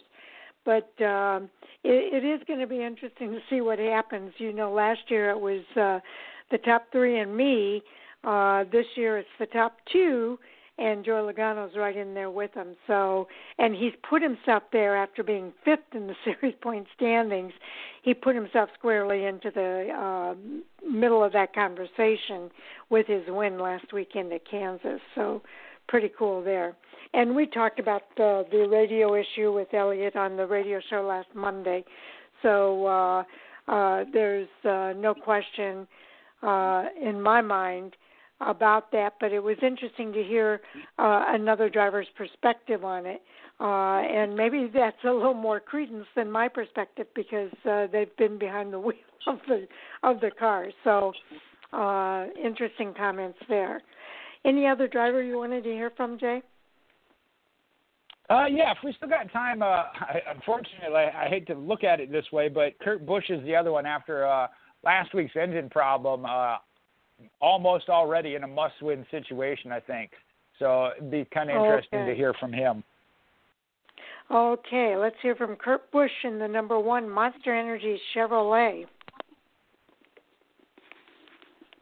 Good driver, Monster Energy Chevrolet right there. How are you doing, Kurt? Doing good. How are you guys? Doing really well. We're going to go straight into questions, and our first question for you will come from Claire B. Lang. Go ahead with your question, Claire. Thank you. Kurt, you really didn't have to say anything after last week. That image of you coming out of your hauler with your cap down, pulled down near your eyes and your hands in your pockets and your head down. How did you come out of the race at Kansas? That image will just stay in my mind. You had nothing to do with it, and you had such high hopes. That's just part of the emotions and the ups and the downs and everything that goes into NASCAR Cup racing. You know, you prepare all week, all month to build a car that's going to take it to the next level in this round of 8, and Kansas just didn't turn out all that well for us with the engine failure and the things that led up to all that. It's just part of racing. I mean, everybody prepared at the highest level at Hendrick Engines and, of course, Chip Ganassi Racing, and we just didn't have the luck to get to the end of that race and to have a shot at winning. Everybody who knows Kurt Busch knows everybody who knows Kurt Busch knows there's no give up in Kurt, and there's no give up in the Monster team. 73 points down. How do you look at it? I look at it as I like Texas better anyway. So we're going to gas it up hard at Texas. We ran really well there the last few races together as a unit at Chip Ganassi Racing. And what's great is we were in position this spring race. Actually, it was a race in the summer months of July. When Austin Dillon won, we were on the same pit sequence as him. We took 2 tires just as he did, and he beat us off pit road. So we were that close to having a shot at winning earlier this year. And so that gives us that good motivation, good vibes, and good feel to know that we're close, and now we have to execute here in November to do the right things to win with cooler track temps. Okay, Jay, your thoughts about his comments here, Kurt Busch. Well, the picture that Claire B's talking about it, if you haven't seen it, yeah, it was a real dejected look. But in his interview then, even right after that, as well as throughout the week, he has maintained such positivity. And I don't want to say that they felt like they didn't belong in the championship hunt, but they certainly weren't a top contender, but came on when they needed to and had worked their way in, picking up that victory, advancing. And, you know, even his positivity now towards Texas and Martinsville coming up, same thing. They know they are capable of it, so they aren't giving up despite the odds, the numbers they're looking at of where they are in points. So I love that. I think it's a little bit of a change in what we've seen from Kurt Busch maybe in the past. So I like to see that from a driver.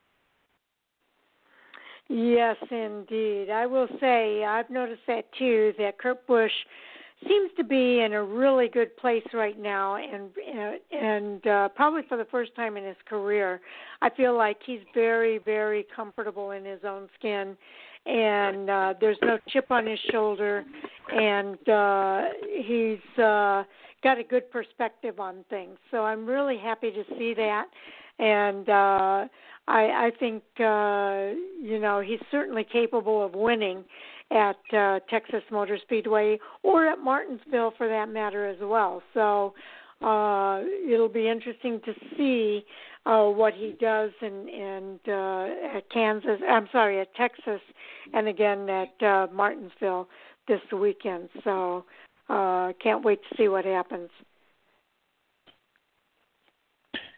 Okay, we are at the top of the hour. That means it is time for NASCAR Hot Topic Sound Off, and we will now move forward with that. I don't have anybody else here yet, Jay, so why don't I let you kick us off with the first hot topic here.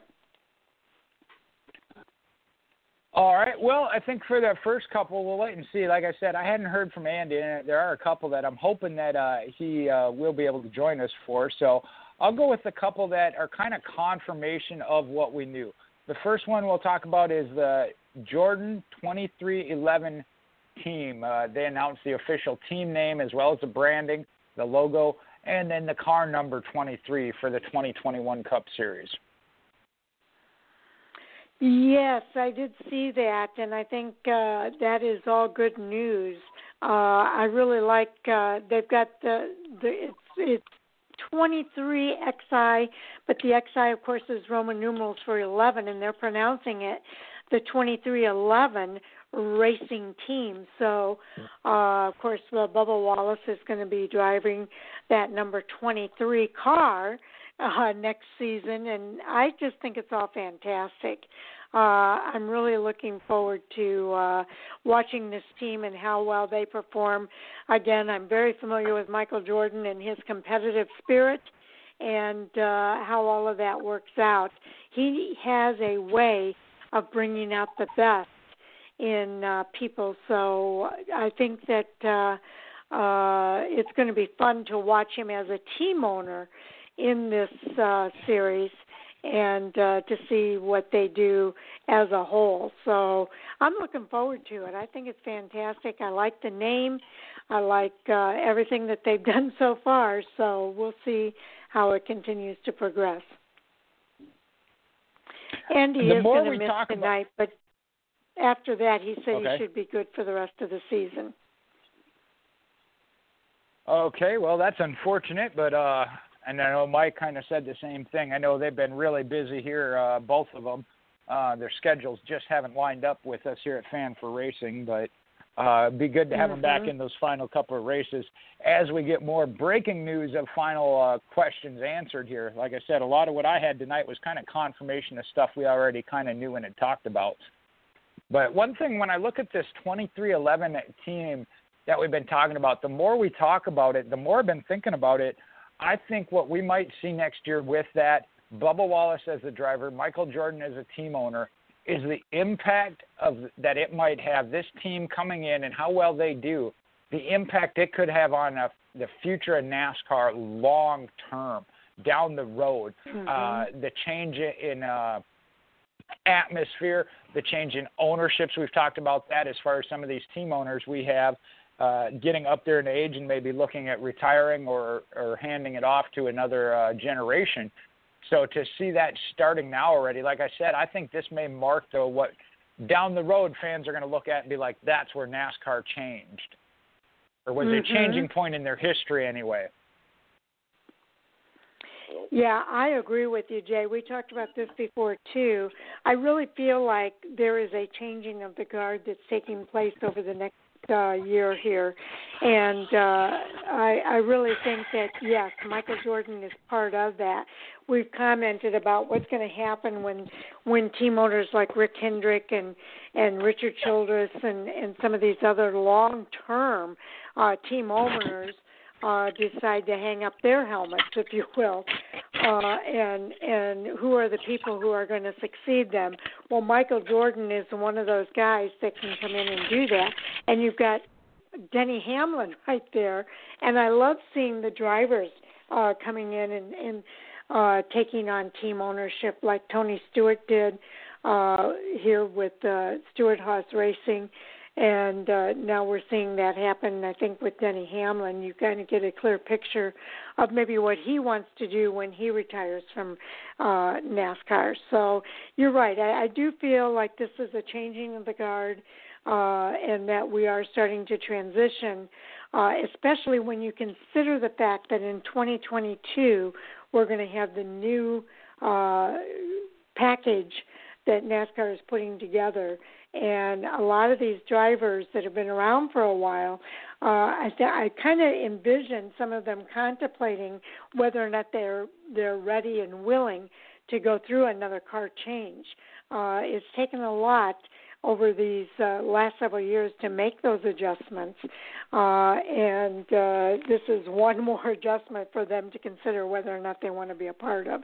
So I think that's not just going to happen at the team owner level. I think that it's going to happen also at the driver level, Jay.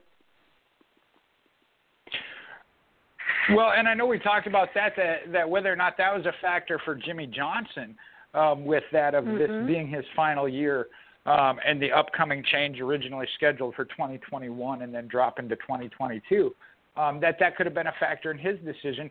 And we have seen throughout his career and 7 championships him have to go through several, and the last couple that it's been has kind of been when his performance, not just him as a driver, but the Chevrolet team, Hendrick Motorsports, kind of struggled. So, it might have been then that he said, hey, I got to turn this over to the next generation. It's the next generation of cars. Maybe it's time for me to turn it over to the next generation of drivers.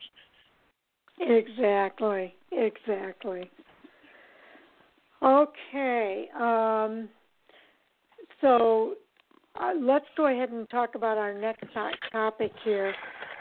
Going through some of the things that have kind of come out here, some of the newer things. Go Fast Racing today, I think that was today, it was reported that they're moving to a part-time effort next season. So they've been, Archie St. Hilaire made a statement, and I'll kind of go through his statement. It's been a lot of fun over the years, but with the evolution of life, your priorities change.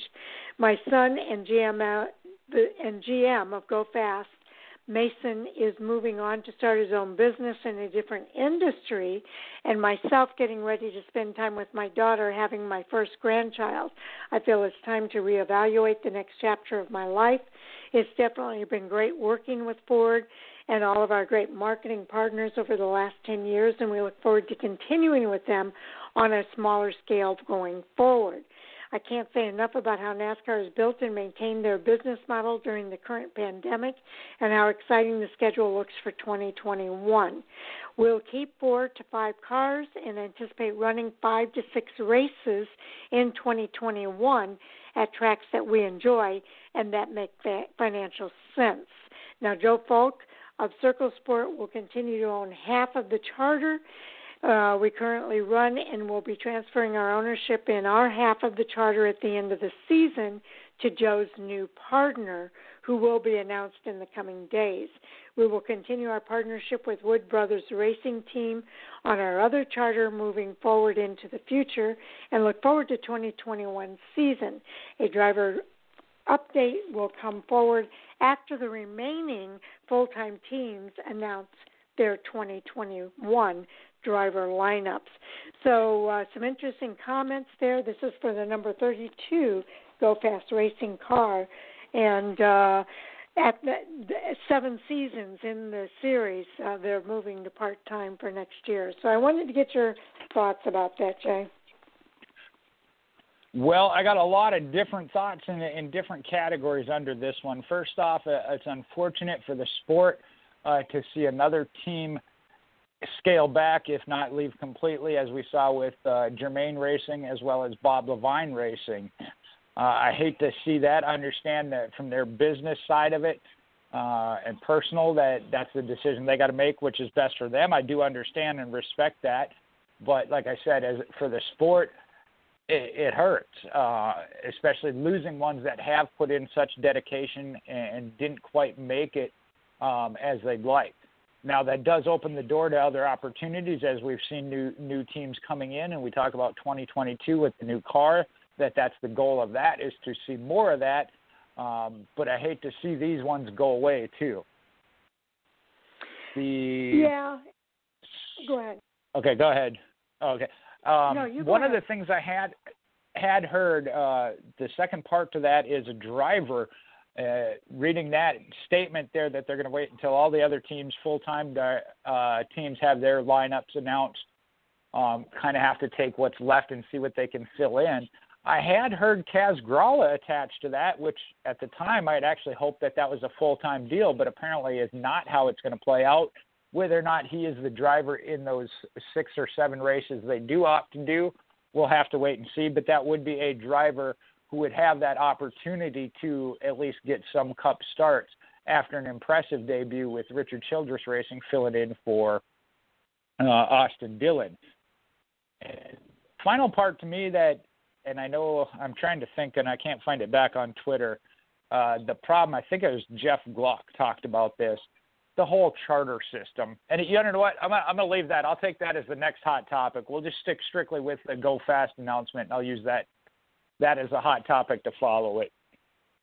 Okay, that sounds good. Yeah, actually 5 to 6 races is what stuck out to me, that they're only looking to participate in those 5 to 6 races that make that are tracks that they enjoy and make financial sense. That kind of resonated with me. I'm glad to see that they are going to be in those races. I wish it was more, but again, as you stated, I respect their decision. And it sounds like they have some good things going on there with a different direction for Mason and a new grandchild coming along. It sounds like he's going to get a chance to really kind of enjoy that. And, I certainly respect that and admire that he's making that a priority. So I think that's all good. And you're right. The other thing that really stood out to me was the fact that they're going to wait until all the other teams are announced before announcing who their driver is going to be.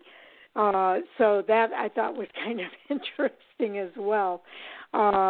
It is sad when you see a team kind of cut back to that degree. But we do know that we've got some other teams that are kind of stepping in to kind of help fill that void. But when you think about it, those voids sometimes are really hard to fill because there's a certain era. I don't know if that's they're going to represent an era of NASCAR, I guess is the best way I can put that. And so you hate to see that era end with these kind of teams. So it'll be interesting to see what they do in those 5 to 6 races. It would be great for Kaz Gralla. I'd like to see him get a full-time ride. But anytime Kaz Gralla is on the track, I enjoy watching him race. So, Jay, your follow-up thoughts? The one thing I look at, and I hate to say it because I hate to say one team's not as good as the other, but facts are facts. The Wood brothers did this for many years before coming back full-time. They went with about 8 to 12 races, I think was their schedule. They put all their effort into those 8 and were successful in that style. I don't think Go Fast Racing is a team that has the resources to be able to do it like that. So that's my concern. If it were a different team, I could understand it. Like I said, the Wood brothers actually were successful at it in the way they went about it. But I don't see Go Fast Racing as being capable of that. And it also then takes away from what was an alliance team with Stewart Haas Racing. Mhm. Well, with Wood brothers, so we know that Matt DiBenedetto is going to be in that team, and for next year. So you got to wonder too. A lot of these alliance teams help support those teams and the success of those teams. So that's got to be disappointing for them as well.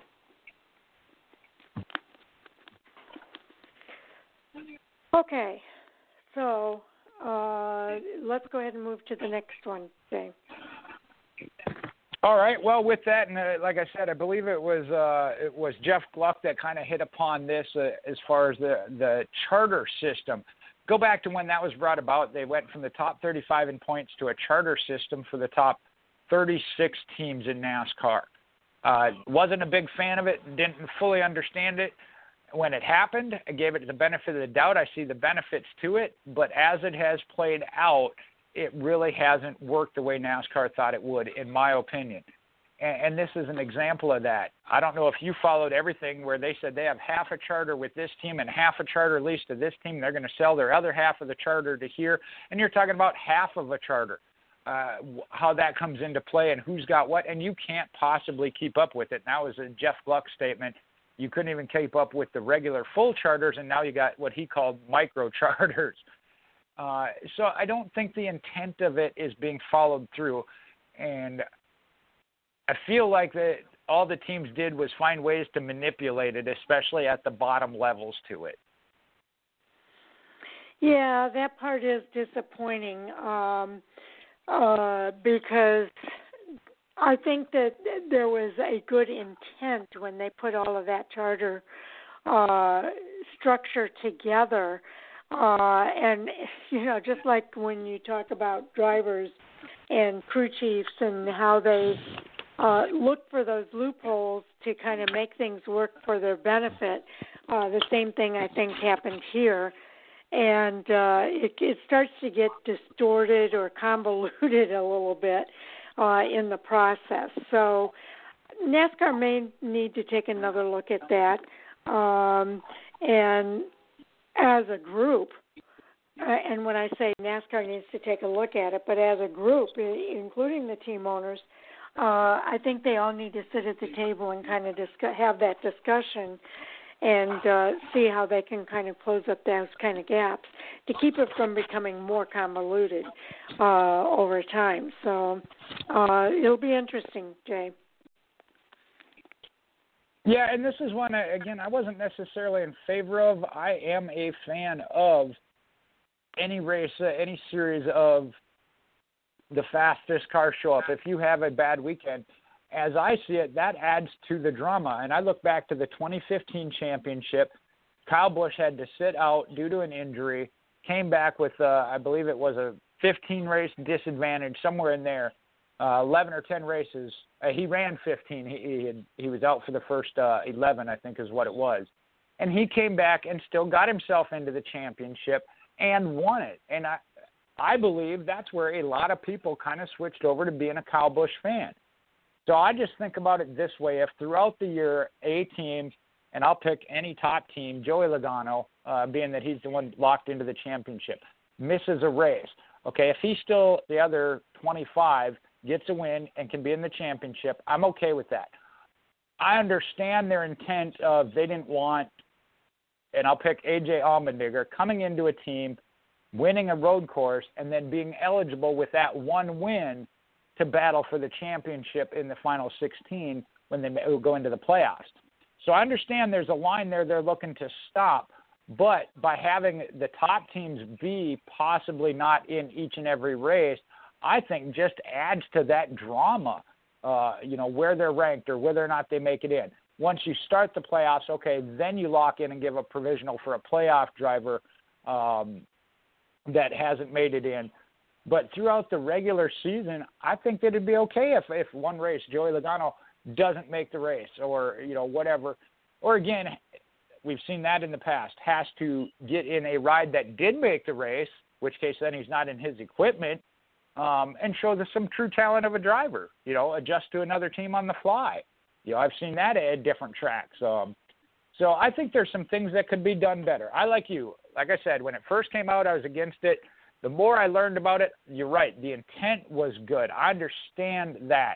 It just didn't work out good. It sounded good on paper. The application started out good, but as teams do and anybody in human nature does, they find that loophole and work it to their advantage, and I think it's gotten out of control. Yep. I don't really have anything to add there because I agree. And I don't think there's a lot more that I can add.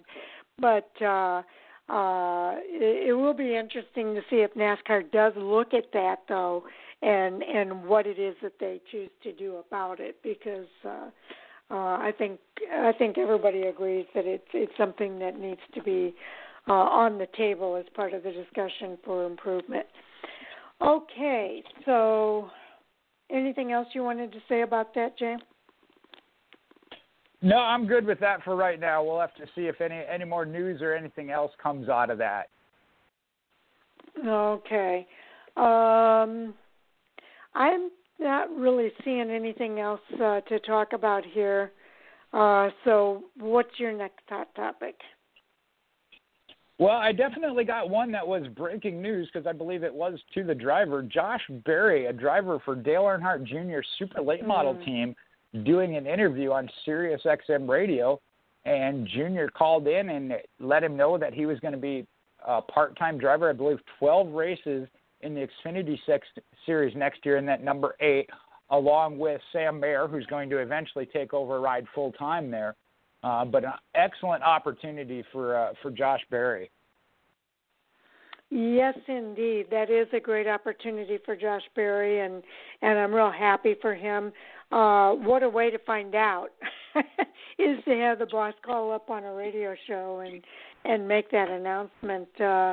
You got to wonder if he was in on it beforehand or if it was a complete and total surprise. Did you hear it, Jay? I was not listening to it.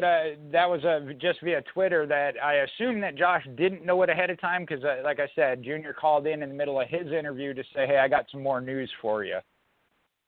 Oh, okay.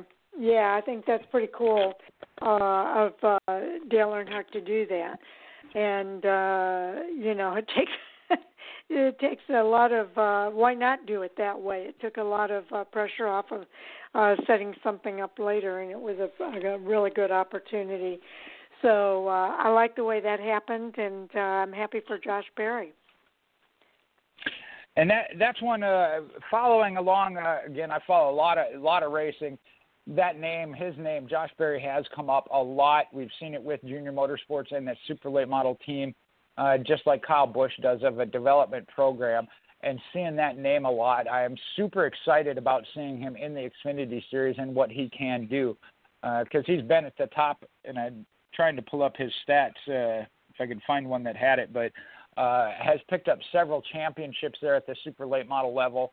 And I know they threw some other names out there, maybe drivers that have done good at, say, Five Flag Speedway in the Snowball Derby that haven't gotten that opportunity, and that is a shame. But to see the ones that do get that opportunity and the success they can make out of it, so I'm really looking forward to it. Okay. Yeah, I think it's going to be a lot of fun to watch as well, and definitely looking forward to it as well. Okay, what's up next? Well, I got one more here that definitely wanted to talk about tonight, and that might put us right at the 9:30 mark. May not even go into overtime, yeah. But well, let me go ahead and put Richard, the let me go ahead and put the announcement out there so that if we do get cut off, we've already done it. Just in case we have new listeners tuning in for tonight, live listeners, I want to make sure we let you know that at 10:30 p.m. sharp, that's Eastern Time, we will go off the air. But please know that we will continue recording the rest of the conversation, and that part of the conversation becomes part of our bonus overtime material on our podcast. So when we're finished on the show here, I'll put a note out on Twitter to let everybody know that the podcast is available. What you can do then is go fast forward to the 2-hour mark on the player and then hear the rest of the conversation on that podcast. So sometimes you might have to wait a little bit for it to finish downloading before you're able to do that, but be patient. It happens fairly quickly, and you'll be able to hear the rest of the conversation. Podcast listeners, of course, it's going to be pretty seamless. You'll be able to listen straight through. But again, we like to remind people at this time, just in case there's a new listener who doesn't know that that's about to happen here at 10:30 p.m. Eastern. Okay, Jay, go ahead. All right. Well, with the announcement that Eric Jones is going to be joining RPM, they would be remaining with Chevrolet. They have a alliance with Richard Childress Racing, as well as the new team, Trackhouse Racing, with Justin Marks, Daniel Suarez. Same thing, and I heard reference that they were going to be pretty much a third embedded team into Richard Childress Racing. They're kind of building a pseudo 4-car team or multi-car team without having to be the one financially responsible for it, if you will. Yeah, that's kind of interesting, isn't it? I think it's,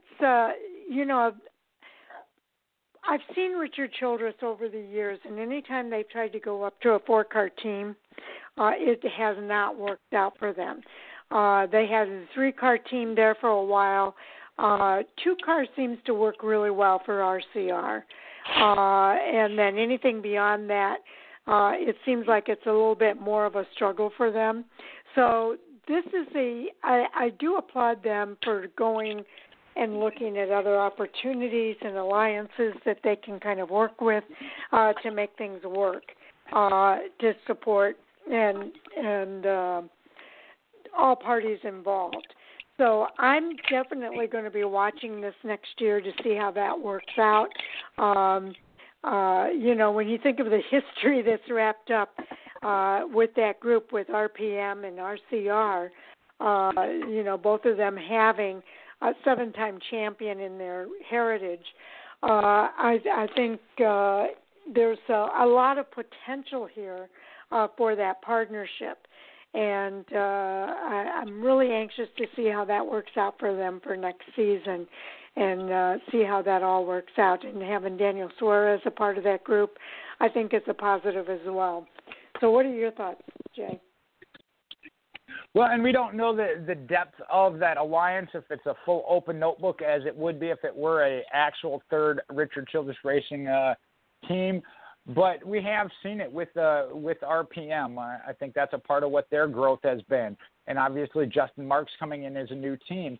And I think back to we saw it back in the day with Stuart Haas Racing when they were a Chevrolet team with Hendrick Motorsports. And, Chip Ganassi is now one that still falls under Hendrick. Granted, he's got the full-up 4-car team. But like you mentioned, with Richard Childress Racing, it seems to work best with 2 and then doing the outlying resourcing and conglomeration. And with that, we know that the engine department is going to combine. And Chevrolet, I think we're going to see them work a little bit to get better together as a manufacturer. So I think there's several things in play here that could really make that kind of business model work. RCR is the established organization, but to have other teams be able to feed off of that and build up. So you might see 2 or 3 2-car teams be, if you will, under one banner. Exactly. I think that's a good point. I think it is a model that I think a lot of people are going to have their eyes on that model for next season to see how that works out. We've seen it work for Joe Gibbs Racing in a couple of cases with Furniture Row Racing. But it's a different scenario. They've got the 4-team operation with the outlying affiliations. And I think there's been pros and cons for Joe Gibbs Racing in doing that. But I think for these other teams that the 4-car model does not work for them, I applaud them for looking at opportunities that may be of more support to them than them going to a 4-car operation. So I think a lot of people are going to be watching, not just myself, but a lot of other people are going to be watching to see how that works out for them. And I think there's a lot of anticipation of what drivers like Eric Jones and Daniel Suarez will be able to do in these outlying teams. We know Justin Marks has been a team owner before. We know how successful he's been as a team owner before with H. Scott Motorsports. They were very successful, not so much at the Cup level, but they had some great success in the feeder series. And I'm kind of anxious to see how Justin Marks does as a team owner in the Cup Series now. I think that there's a lot of great potential there. So definitely going to be fun to watch. Well, and I think this will play into the future long-term again with 2022 and the new car and what NASCAR is hoping the effect of that is for bringing in new owners. Take a look at Spire Motorsports, and they're going to go up to a 2-car team. If these teams are willing to come in as a 1, maybe 2-car team and partner side by side, maybe not necessarily full-up partner, but get an alliance with another stronger 2-car team.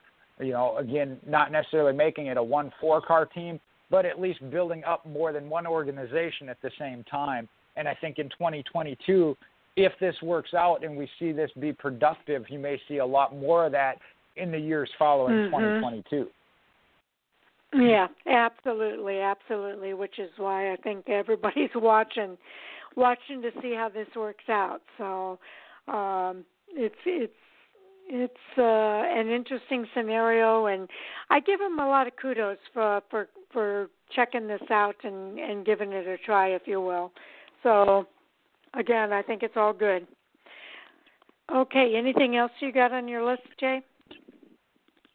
No, I think the other couple, like I said, there weren't any that were hot pressing, or maybe have to wait a little bit more, come through into next week, see if any more information comes about as far as any of the others. Yeah, I'm anticipating we've got some more potential announcements out there. Two big ones, though, with Eric Jones being announced this week, and some of the other announcements. All of a sudden, I'm going brain dead here, but I know we've got more that's in the pike here, and I think you're going to have. If we don't hear it over the weekend, I think we're going to hear something by early next week with regard to Kyle Larson and where he might be going. Although I keep reminding myself that Mr. Hendrick said at the end of the season. So I temper that for everybody in case it doesn't happen as soon as or as quickly as we would like, that Hendrick might wait until the very end of the season before those announcements are made. But for me, I'd rather hear it sooner than later. So we'll see what happens. Yeah, that's really the main big one I think we are still waiting on. There might be some other ones might catch us a little off guard. Some other drivers still, Ty Dillon. Ryan Freese, I know I don't think has officially been announced. A couple other little ones that you will, or teams, again, that are kind of filling in after the major announcements are made and they get to see what's left available, unfortunately. But we'll see a little more of the other news to follow now that a lot of the bigger dominoes have fallen.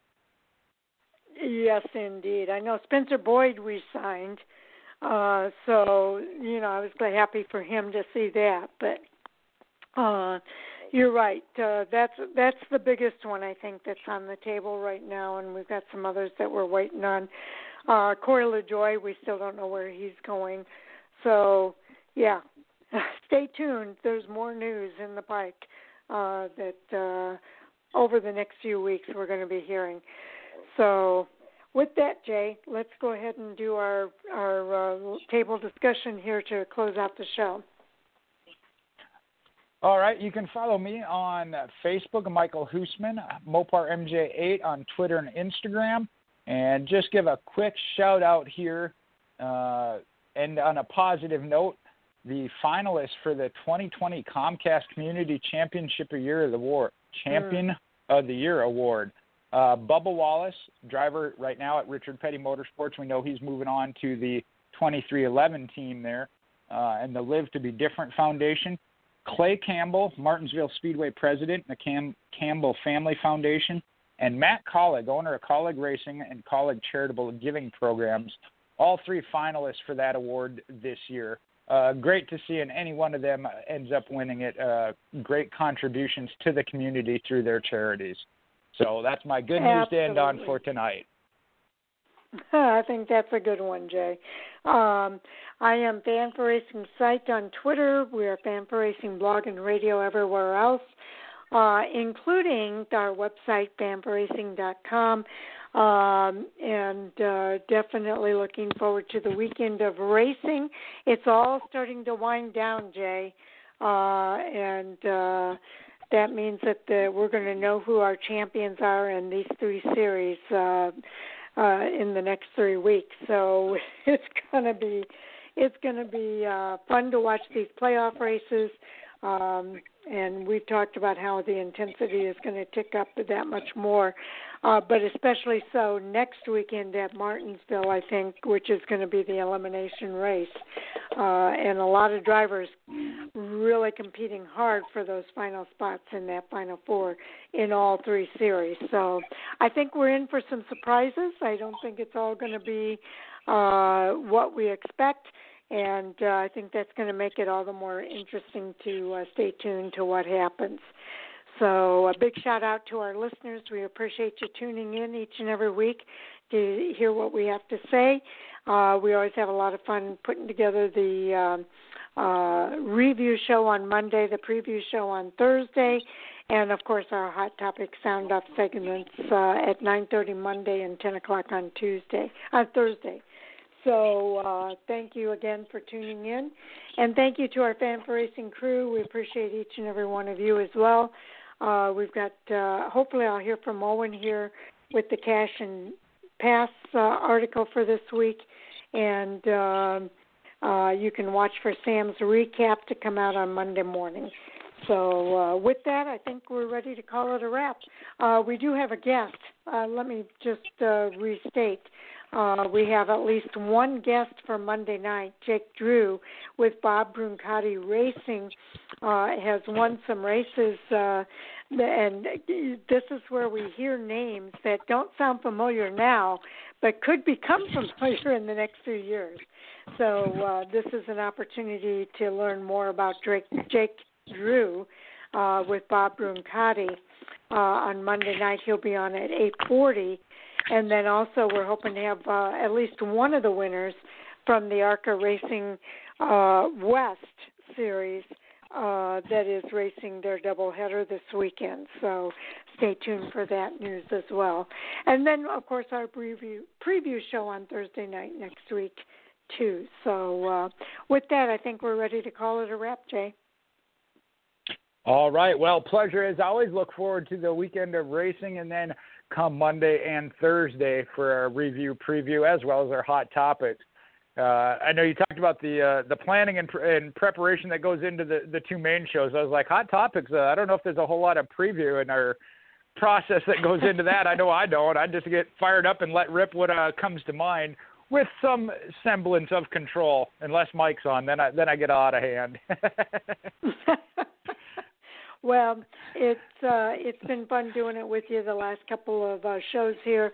I know Andy said he'll be with us next week, and I'm looking forward to that. And I think Mike as well said that probably next week he'll be able to be on, and maybe through the end of the year here for our review and preview shows. So definitely looking forward to having them back on air with us.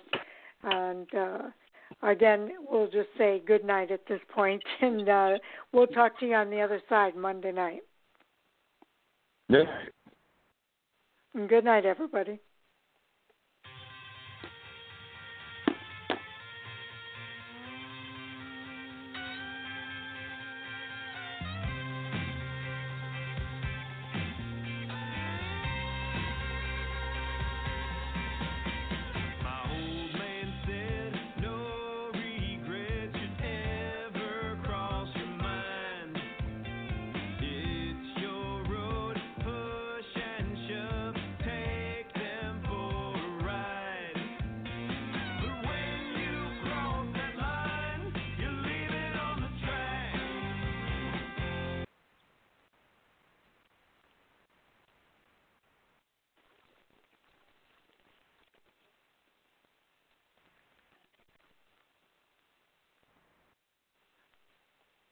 Lucky Land Casino, asking people, what's the weirdest place you've gotten lucky? Lucky? In line at the deli, I guess? Aha, in my dentist's office.